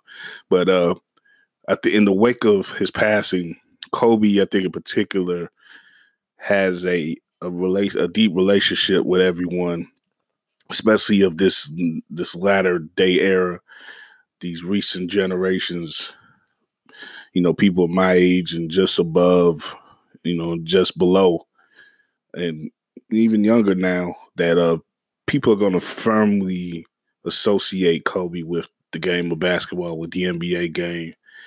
And, I think to see him as the logo and to see his silhouette would be another great way to keep him alive and keep him in our thoughts whenever we think of, whenever we see the NBA, whenever we look at NBA, something that has the NBA brand on it, you can think of Kobe in that way. So I think it would be apt to put him on the logo. Not nothing you have to do, but, wouldn't mind it. But anyway, thanks for listening to our, staying with us here with our tribute. And the next segment here, me and Joshua Hicks, Joshua M. Hicks, Joshua A. Hicks, I call him sometimes. But nice talk with him about Kobe and everything. And, he's coming from the mid-20s. He's in his mid-20s. He's coming from that era, that group of people who really, really grew up with Kobe, and they saw him much in the way that we saw Jordan. They really entered the game with Kobe, and he Josh definitely speaks eloquently on what Kobe meant to him as a ball player specifically, and ways that he felt like Kobe at times on the court, and ways that he didn't feel like him. But the influence was definitely there and made him, Kobe made him love the game as much as anyone. And, Josh goes into that with me here. We continue on. Remembering Kobe, WeAreRigorRadio.com. War Media, War on Anchor. All right, Kyle Means here. WeAreRigorRadio.com, War Media, War on Anchor. Saluting Kobe Bryant as, still in the wake of that horrific accident, helicopter crash in California that claimed the great Kobe Bryant's life, as well as his daughter Gianna, such a promising young athlete in her own right, and 7 others,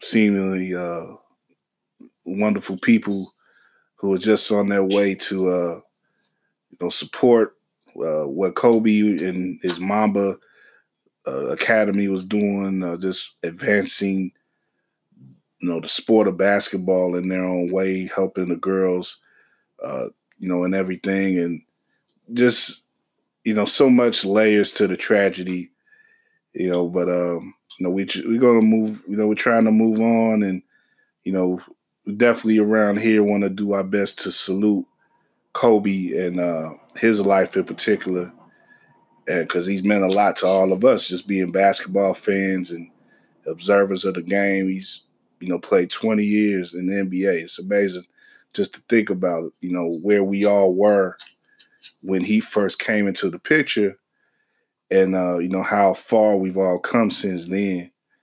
And, one guy who definitely Kobe meant a lot to was our guy, Joshua Hicks, Joshua M. Hicks.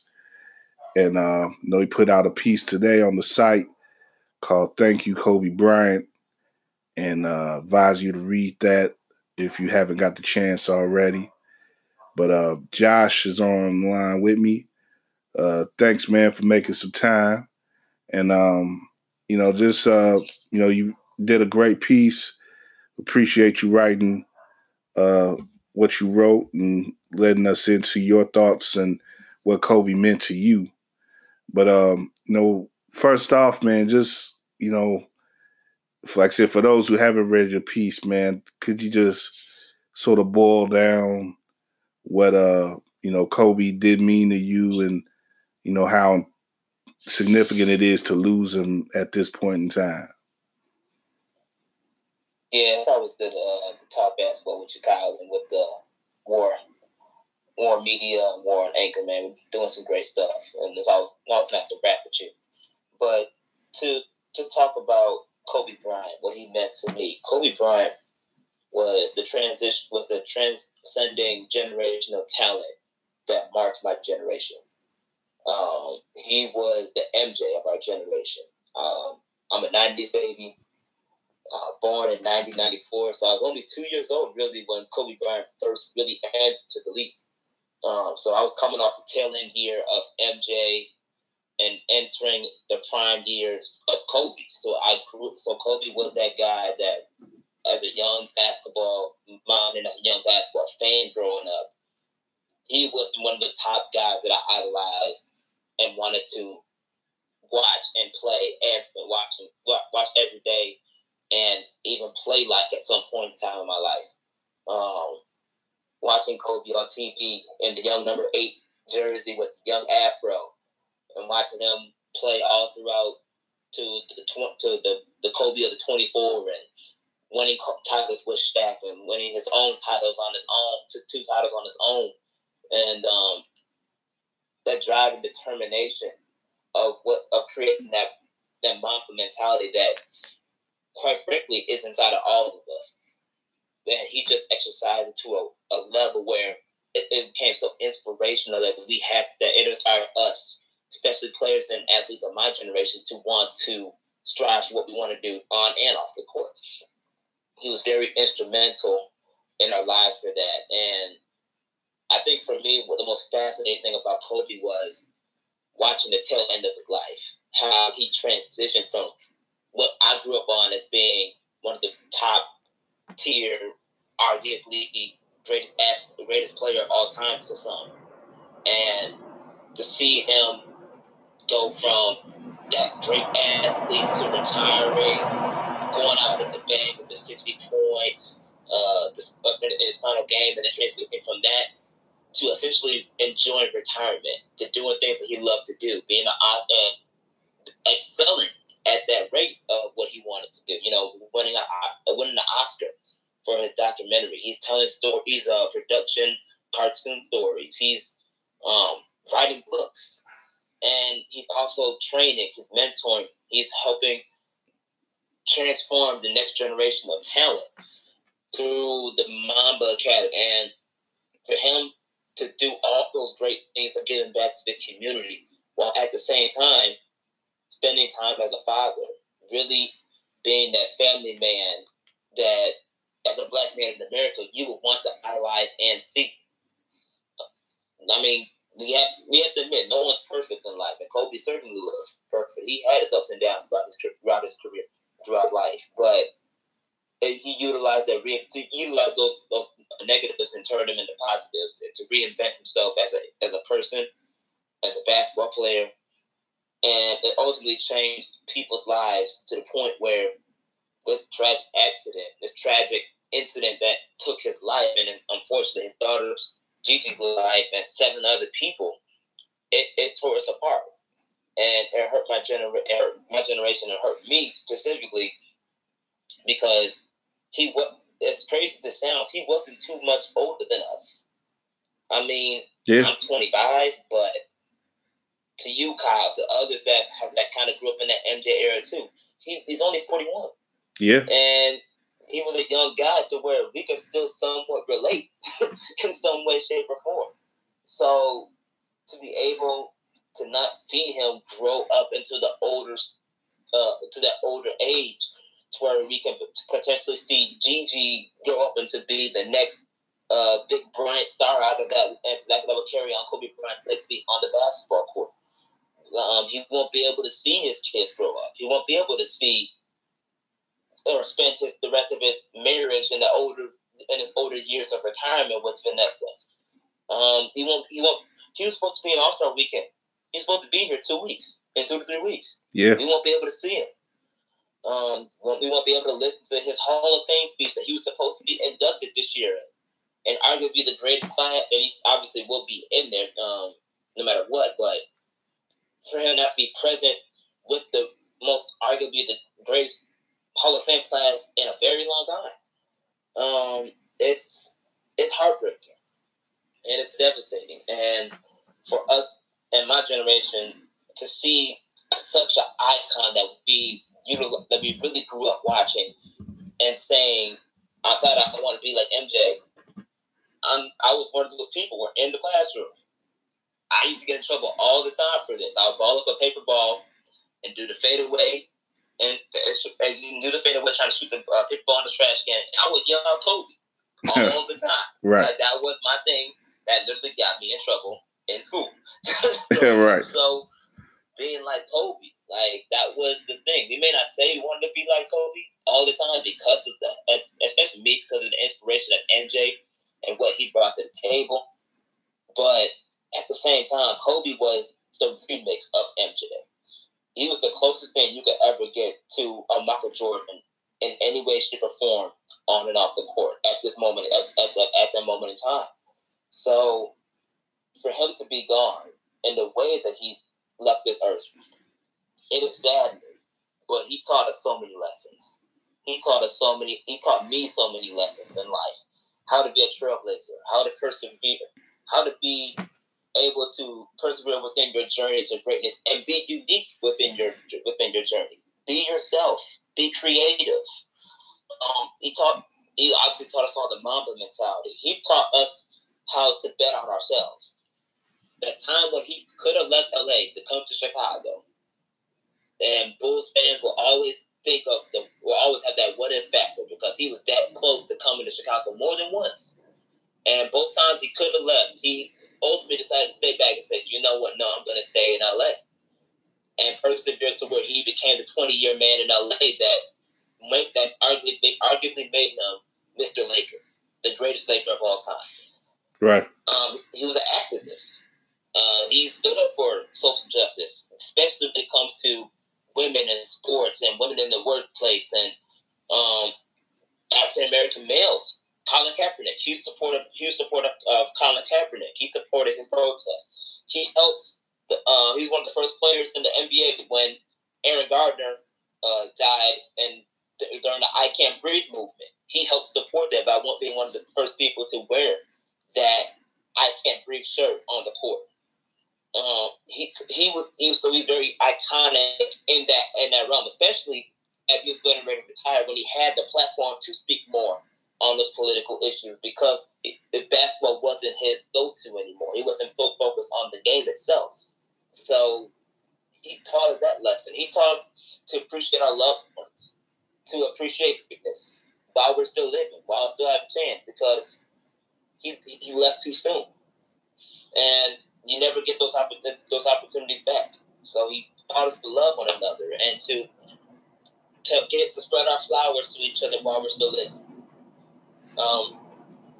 And he taught us, most importantly, especially the black man, he taught us how to be a family man, how to sort of be your own Jay-Z, build your own empire, make your own money, how to invest in the right things that you can benefit from. But at the same time, not solely focus on that so much that you completely dismiss your family. He was an example of what it means to be an overachiever on and off the court, but yet at the same time create time for your family. To be that family man, to be and handle that responsibility of raising his kids and putting his kids out in the forefront and he became so supportive of that to make sure his kids followed their journeys, what they wanted to do. And he supported every endeavor that he could with that, especially in his retirement days. So he taught us so many lessons. And his life was so impactful on and off the court in various ways that many people didn't even imagine until he was gone. And there will never be another Kobe Bryant. There should never be another Kobe Bryant. But we have to appreciate all the things that he's done. And I appreciate all the things that he's done. And just like my piece, I thank you, Kobe, for helping me teach the lessons that, quite frankly, not many of us black men get the opportunity to do. And you stood up as a role model for us, and we appreciate that. Yeah, he definitely was a source of inspiration and creativity, and he provided. He was a spirit, I think, that comes along rarely, even at that height, even at that level of entertainment where we see so many special people and everything. But he had an energy that I think was made himself essential to what has gone on in the past 20 years and certain advancements and evolutions that's come about in not only the NBA but in entertainment as a whole. He's someone to me like Michael Jackson, like Prince, or Pac and Biggie, who he provided an aura and the sort of energy that I think we definitely lose a lot in losing him, his body here on Earth. But like you said, the lessons are there. So many lessons, things that we could take away from his life that are meaningful. And in the way that he loses his life, I think being that it's so quick and so in many ways just unexpected and really senseless in a way. Not senseless like in a violent way, but just like, why did it have to happen that way? Why did it have to happen with his daughter like that and everything, when on his way to doing something that was so natural to him and so, that brought him such joy seeing his daughter play ball, to lose their life doing in the middle of trying to do that, just, taking advantage of what he built for himself in his life. That's to be able, it's crazy to be able to imagine creating a life for yourself where you can avoid the LA traffic and have that be an option, just to be able to do better by your daughter. And, that ends up taking you down. It's crazy just to think about that. But he was, like you say, he was a devoted father. He was devoted to the game of basketball. And despite the mistakes that he made in the past, some very visible ones, he worked and kept a certain amount of love and peace in his life. And he leaves this earth with knowing that he had done right by his wife and by his kids. And, he, like you say, he set an example as a black man and as a husband and a father that everybody can relate to and aspire to. And that's very significant, I think, in as far as the legacy of Kobe Bryant, even though there was so much more that he was likely to be able to do. And that's one of the things for me that I thought about in these last couple of days. Like, I wanted to see him. I expected to see him be an elder of the game, like Bill Russell, like Kareem, the Big O and Jerry West, who was very much Kobe's mentor. I expected to see him live to be 70, 80 year old or so, and be able to tell some of the young whippersnappers in the future about themselves whenever they lose sight of what's important in the game or in life. But he's not going to be able to do that, and I think that's a loss for our future generations. But again, he said a lot while he was here on Earth, and it's interesting how real the Mamba mentality became, because it's like at one point you could sort of play it off. Oh, it's just something that him and Nike is doing to sell sneakers and stuff. But I think in the wake now of his passing, it really is something that's become real, and it's something that you can apply not only to sports but to life in general. Whatever type of ambitions that you have in life, you can apply that Mamba mentality to how you want to work to get it, and that's going to be something that I know you guys in your generation is going to live with, and not me too, and my generation as well. Like you said, I'm an '80s baby. Jordan was my childhood hero. No, nothing will top Jordan for me. But Kobe was the first superstar I saw from wire to wire, because I didn't get to see. I was born in the year that Mike was drafted, and I wasn't really a conscious basketball fan until that first championship year in '91.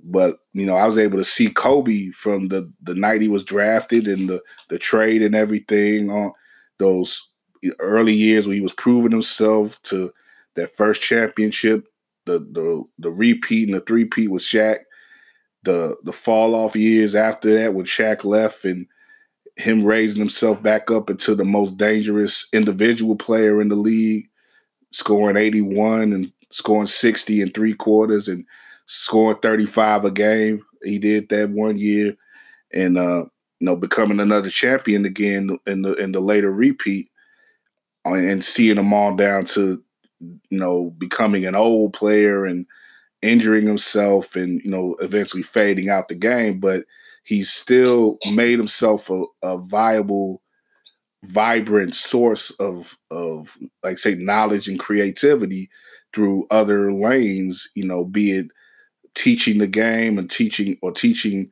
others about other things in life or in creativity, like he did with the Dear Basketball short and winning the Oscar for that. So he was just an amazing guy, man. And the song says you don't know what you got till it's gone. And on some level, I think I agree with that with Kobe. But I think we did know when he was here that he was one of the best, and this is only deepens those feelings and losing him.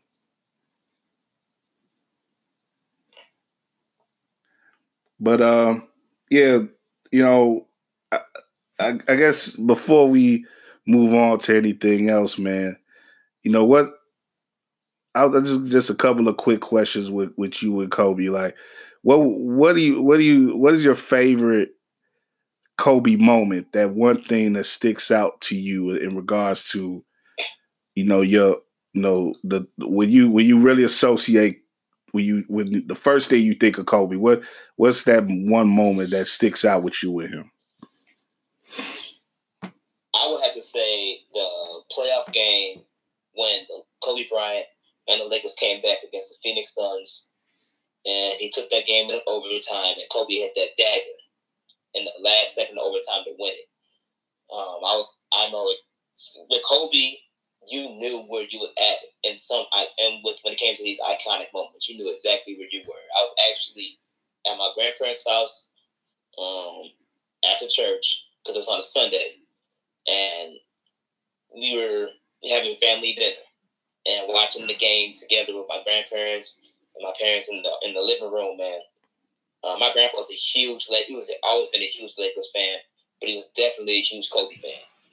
And when Kobe was playing in the playoffs, and this is one of his first times he made it to the playoffs without Shaq, and they was playing against the Suns, and the Lakers were down, but Kobe just started the movement as only Kobe would, and brought the Lakers back, and they ended up playing in overtime, and then that iconic play just happened. You get the ball off the tip, off a jump ball, he grabs the ball, swim out of bounds, he brings the ball up full court, then gets to his sweet spot on that elbow, pulls up, bang, and that was the game. And me watching that with my grandparents, I was in amazement and awe of how he elevated his game so much that he just took the soul out of a team, out of a series with just one dagger. And watching that and that was obviously during my time where I was really invested in basketball. I was playing school ball and travel basketball at the same time. So I was playing games constantly. And watching that, and because of that moment, I remember the next practice that I had, especially for travel basketball, which was that next day. I went in the gym. I was talking about it with my friends and my teammates about that iconic moment, and I tried to emulate that moment, that shot, in practice. and obviously for me, it didn't work out too well. But the fact that I tried to emulate that was an iconic moment for me because that was something I knew at that moment was historical.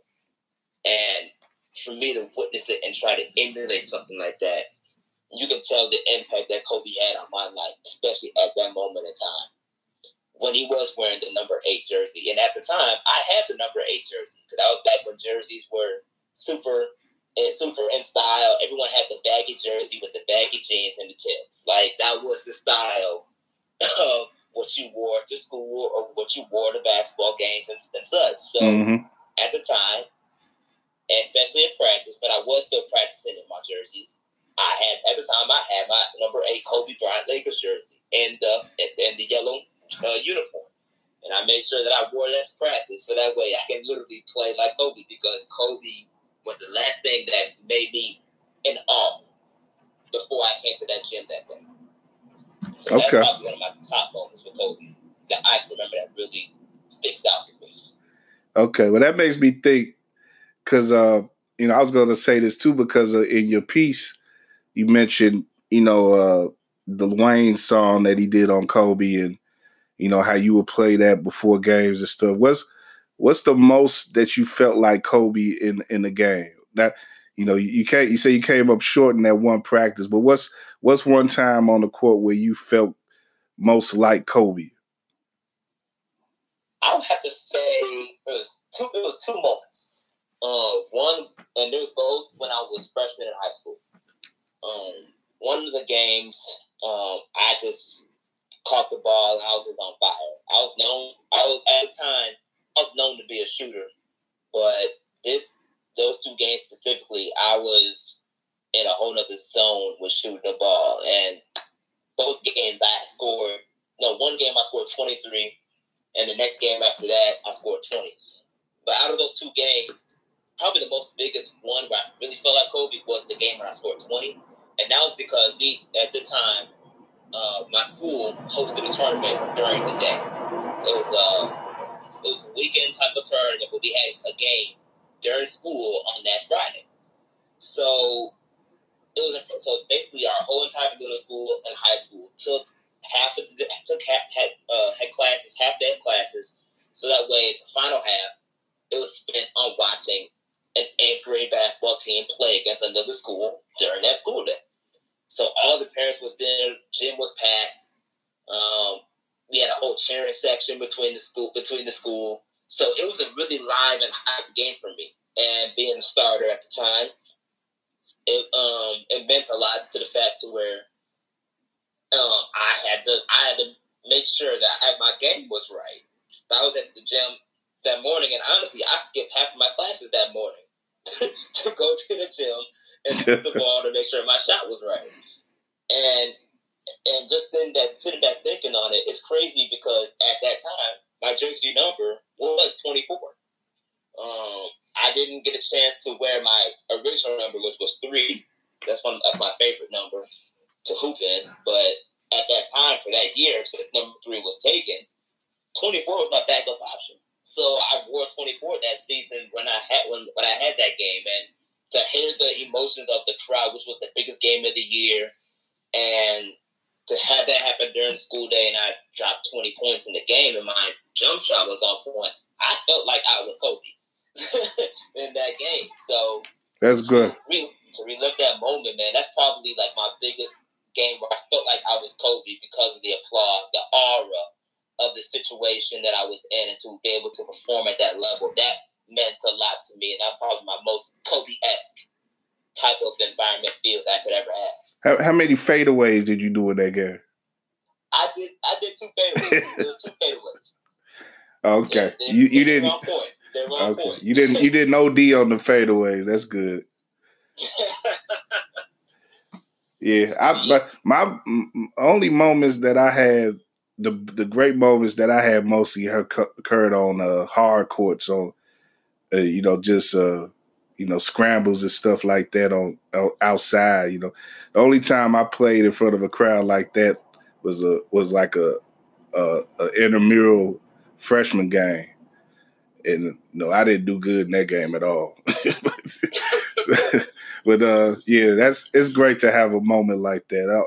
Everybody who loves basketball has one moment like that, no matter how good or bad you were. So it's great that you had that moment. But yeah, I was here with my man Josh Hicks, the senior writer, weareregalradio.com, writes the In the Scope column and everything, and writes a lot about basketball and how much he loves the game. And he wrote about what Kobe meant to him. That's currently on the site now. And you mentioned like the All-Star weekend and how that sort of changed. That's something I've definitely thought a lot about too. Like, it's going to be a little bit more somber here You know, there's I'm sure gonna be a lot of celebrating, but you know, in remembering in Kobe and everything, that's gonna be a bit of sweetness to that too. But you know, this is like I say, just part of what it's gonna be. I think he deserves all those flowers, and you know, I think he knew who he was when he was here, and I think that's, you know, I sort of said that amongst the guys, D and Davis guys in the text yesterday. Like, you know, the most that we could probably expect out of life is that knowing that we were loved and appreciated while we were here. You know, if you can get that much, that's a blessing. You know, and I think Kobe knew that. I think Kobe got a lot of that while he was here. So I feel good for him as far as that go. But it does suck that we won't be able to see him have that Hall of Fame speech. It probably would have been an epic speech that he would have gave, and you know, just seeing that among other things. I wish, you know, that's another guy I wish I would have been able to interview at some point, and you know, never got to do that, to be in the same room with him. I'm sure you probably feel that way too, Josh, and you know, just to be able to pick at his brain directly and get some of that knowledge from him would have been great. But you know, there's like I said, there's all types of video and audio out there of him speaking of that, about the Mamba mentality and other things, and you know, people, there's a lot to learn from him. So you know, we take that and we keep that inspiration as part of what we do, and keep it moving. So that's it. You know, we'll leave it at that with Kobe. But before I let you go, man, tonight was supposed to be the first game that the Lakers were going to have after you know, Kobe, after the crash and everything. That was expected to be that way, but they wound up canceling or postponing, I should say, the game between the Lakers and the Clippers, the Battle of LA, which you know, that's going to be a big game whenever they reschedule it. But you know, they're not doing it tonight. The Lakers still need time to recover. And you know, what are your thoughts on that? Do you think that's the right move, man? I think it's the right move, but at the same time, that's not what Kobe would have wanted. I think Kobe would have been like, you know, he's always been a very competitive guy. So he probably would have, from what we know of him, he probably would have, you know, said, okay, cool, I'm gone. Got your day to mourn. Let's go back out there and ball. Like, I want you guys to compete. And which is something that a lot of players that knew Kobe alluded to. But in this specific situation, I do believe it was the right move by the league to do so, because of the fact that he touched so many lives in LA. And with so many LA connections, as big as of the city LA is, with the Hollywood effect, the celebrities were going to be there. It would have been a very dramatic situation to where it would have been tough to swallow and to tolerate and deal with, especially from a player's perspective, playing. I mean, the situation was so serious that it was reported that the Lakers had counseling. They had mental health specialists and counseling people come to help deal with this grief that's going on within the Lakers organization. And that's a pretty serious thing to have when with something like this so tragic occurring. And it's hard to focus on something else when it comes to those type of situations, even though it is Kobe, and this is what Kobe probably would have wanted things to be a little different. The overall health of the player, especially mentally, is a big part of the game. And if you can't focus on the game, your performance won't be at the level that it needs to be. So this was a good decision, especially since it's not going to be hard to reschedule, considering the fact that it is LA. You got both your teams in LA. They both play the same location. It's not going to be a hard thing to reschedule. It's not like they have to find other pieces for other team, if compared to another team to play. since they both share the same location, the same stadium, it wouldn't be that hard to reschedule the game. So I think considering that, along with the other circumstances behind the seriousness of the mental health that was being taken, that specialist and the rehab that needed to take place, it was a good decision by the league to do so. I honestly thought they should have canceled the games when the news first broke out that Sunday. There were some games that was being played, and I thought that they should have canceled the games that day because of the automatic response by the world at the time behind the seriousness of the situation. But at least for LA, this does give them time to somewhat grieve and to really grieve in a way where whenever the funeral is and everything like that, hopefully it'll be enough time to where they can fully, as a city, come together. So that way, the next time when they do play each other in LA, it's not necessarily a goodbye type of situation. It's a see you later type of feel. Yeah. And that makes a huge difference, especially for two franchises that are, especially with the legendary franchise of the Lakers, but the up and coming rising franchise of the Clippers. It means a lot to have that type of mental state when you can play against a Battle of LA like that. Yeah, that's well said. I'm glad you mentioned the mental stability and the mental health aspect of it. I know that's something that you've written and reported about for us, in the recent past, and it's something that's definitely more of a. It's definitely something that more people think about and focus on when it comes to decisions like this with professional sports, as it should be. I think a lot of people definitely agree with you about the games that were played on Sunday and everything. I think it's unfortunate that choice was up in the air like it was. In the end, I think it did allow teams to in an impromptu way salute Kobe and do those things like they did with the running of the 24-second clock and the 8-second backcourt. It allowed the teams to salute them in a way that was sort of impromptu and natural and spur of the moment, and really was inventive in a way that is I think is going to be very memorable when people look back at clips on and look back at footage from the last couple days in history books. Like, it's going to be part of that. That's going to be part of the story that was told. And Kobe, I think, definitely deserved that. And like you said, I think Kobe probably will be like, let's find solace in the game. Let's bring that emotion to the court and let it work for us that way. So it probably does fit in that the games were played. And logistically, it would have been harder for a lot of those other games that were played in the last couple days to be made up.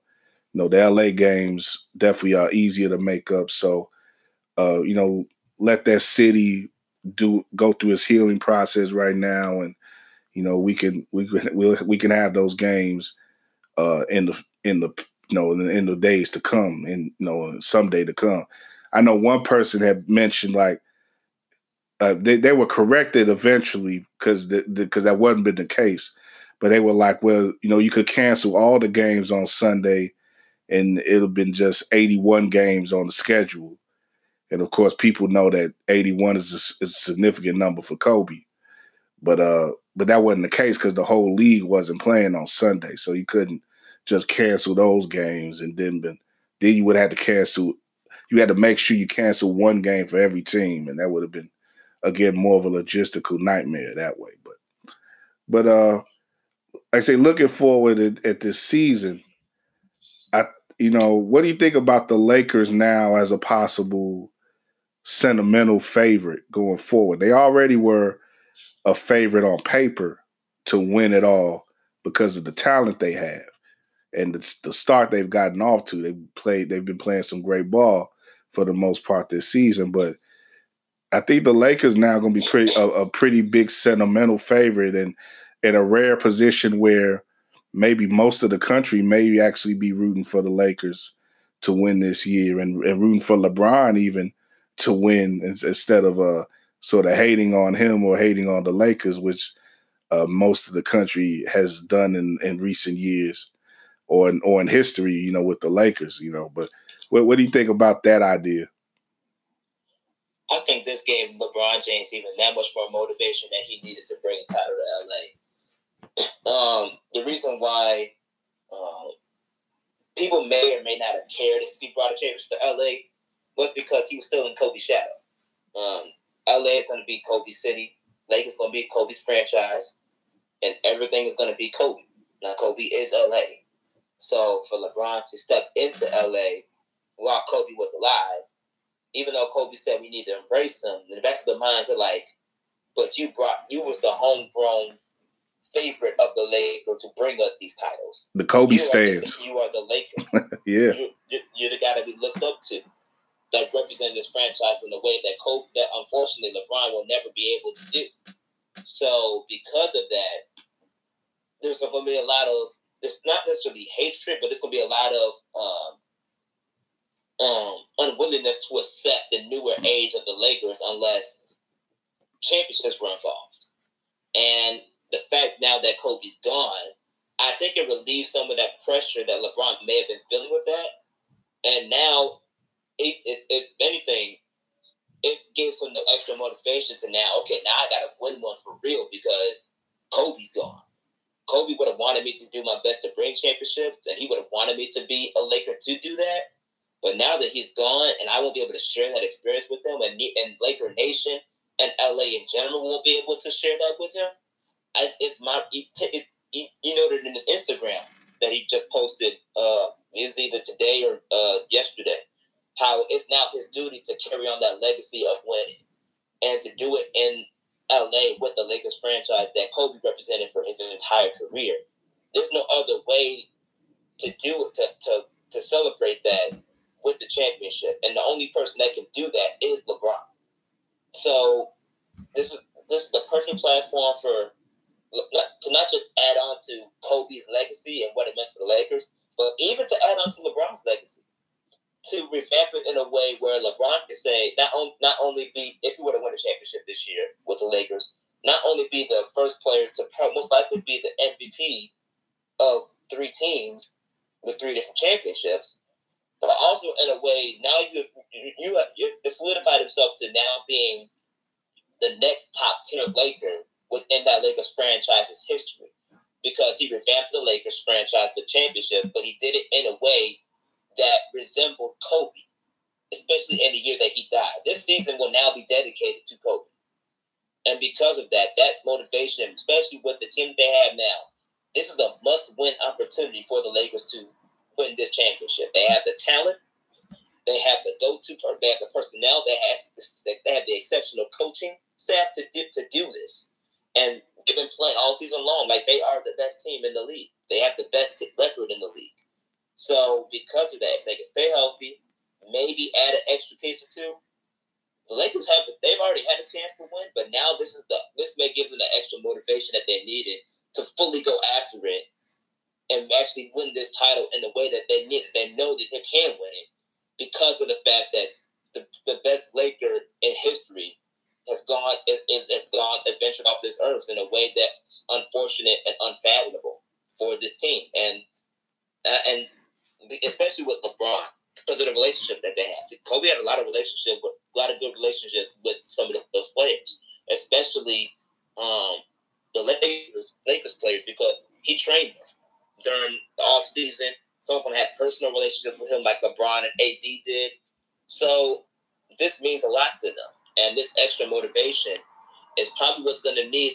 It's going to help LeBron boost up to where he's got to go back to old LeBron now, mentally, when it comes to not just setting his teammates up to win, but being that go-to guy in the stretch that we know LeBron can be. And to bring a team home and to carry the team on his shoulders, he wasn't necessarily trying to do that because AD's in town. But now this is an extra motivation where he said, okay, AD, I'm going to let you do you, but at the end of the day, when it's time, LeBron's coming to try to bring this thing home. Yeah. It's interesting. Yeah, it seems like this may be another type of storybook situation that LeBron sort of stumbles into, like with Cleveland in that first and wound up only championship that they won in 16. You know, this seems to be another chance for him to not only solidify and further his own legacy, but also be there at a moment for a community that really needs him. So it'll be a hell of a story if he does lead them to the championship this year, because it'll be nothing but emotion wrapped up around it, given what's happened now with Kobe. So yeah, it's amazing. It's an amazing storybook ending to write, especially with LeBron's career. We all know he came to LA because he wanted to prepare himself for not just winning a championship, but for one of the most iconic franchises in the world, but at the same time preparing for his life after basketball, just like Kobe did. He's preparing to be the big mogul of his generation, and to do that by being a businessman, being an owner of various things, and at the same time creating platforms for others in a very similar way that Kobe did. It seems like that path to greatness that LeBron has taken is somewhat similar to what Kobe did post-basketball. The only difference is LeBron's actually exercising it during his basketball career, while Kobe didn't really exercise any of those things until after he left the scene left the basketball court. yeah, But the paths are somewhat similar, and with those paths being similar, what a heck of a way for LeBron to add to that storybook ending, and to say, I got this title, but not because I wanted to just win another title, but because Kobe inspired me to do it because of his death. And what other way to write a storybook ending to LeBron's career if he never wins another championship, but to win one in LA, one of the biggest franchises he can never win. He helped revive a Miami franchise that did win one title, but he helped revive them with D Wade to win two more. He completely brought Cleveland back on the map and made them finally a championship winner for the hometown, which is already an amazing story as it is. And if you can't write anything else, that's going to be the main legacy of LeBron James. But now you can add another one by saying you helped revive the community that lost not one, but two iconic LA figures in Nipsey Hussle at the time, which was very iconic and heartbreaking, and now Kobe. And you helped revive that franchise that never made the playoffs before you got there, and within that post-Kobe era, and now you can potentially bring a title, the first one that the Lakers have had since Kobe. Yeah, That's something really big for LeBron James to embrace and accomplish. But if anyone can do it, it can be LeBron James. He's the only guy that can do that. So, and for him to be in that position, this is really a prime position for LeBron and the Lakers to take advantage of, especially since they have all the pieces. So if this were to happen, man, it's gonna be a heck of a story to witness. yeah, it certainly would, and I'm like I said, I'm not outright rooting for anybody at this point, but I definitely feel more of a reason to root for the Lakers at this point because of just thinking of it in a journalistic sense, how great of a story that is, but also knowing on a human level that LA could really could use that win right now, and it will be a nice thing to say the least.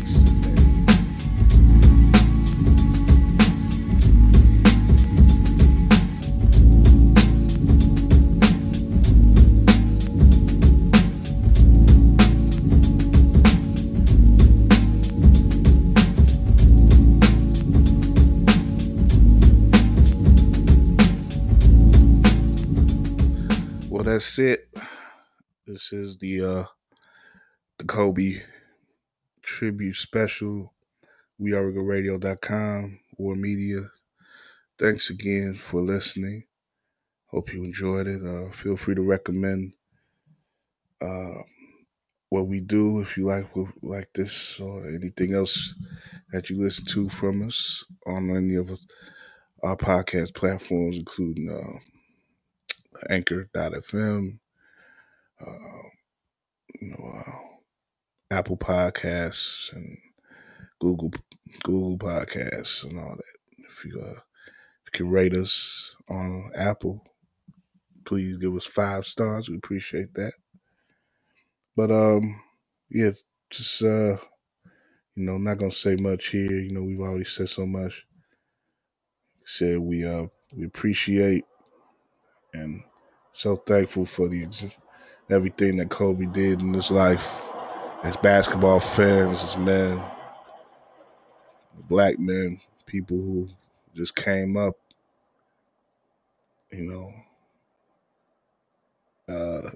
during his time, to have lived during this time. It was an amazing time. He did a lot to make it so, and that's, like I said, that's why we miss him, and we mourn the loss and mourn what could have been came about in the future for him and his daughter. I think so much evidence that would have been greatness ahead for him, more greatness for him, and so much greatness established for Gianna. But we just got to keep it moving. But we'll go out, just as we came in, with more of Beyonce's wonderful renditions of EXO and Halo that she sung at the memorial at Staples Center. So, listen to that as we go out. And again, check up with us. WeAreRegalRadio.com. We Are Regal Radio on Twitter and IG and Facebook. You can look us up under Regal Radio. And just keep up with us and everything, and show us love, and we'll show it right back. And always show love to those in your life who you appreciate. And because you never know. You just never know.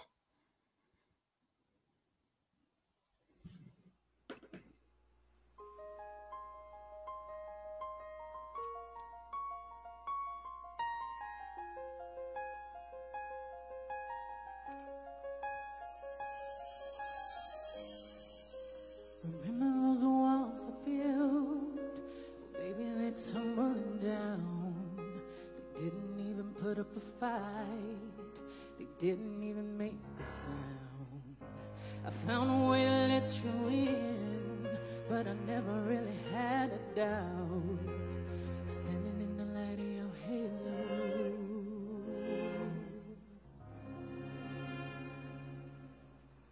got my angel now.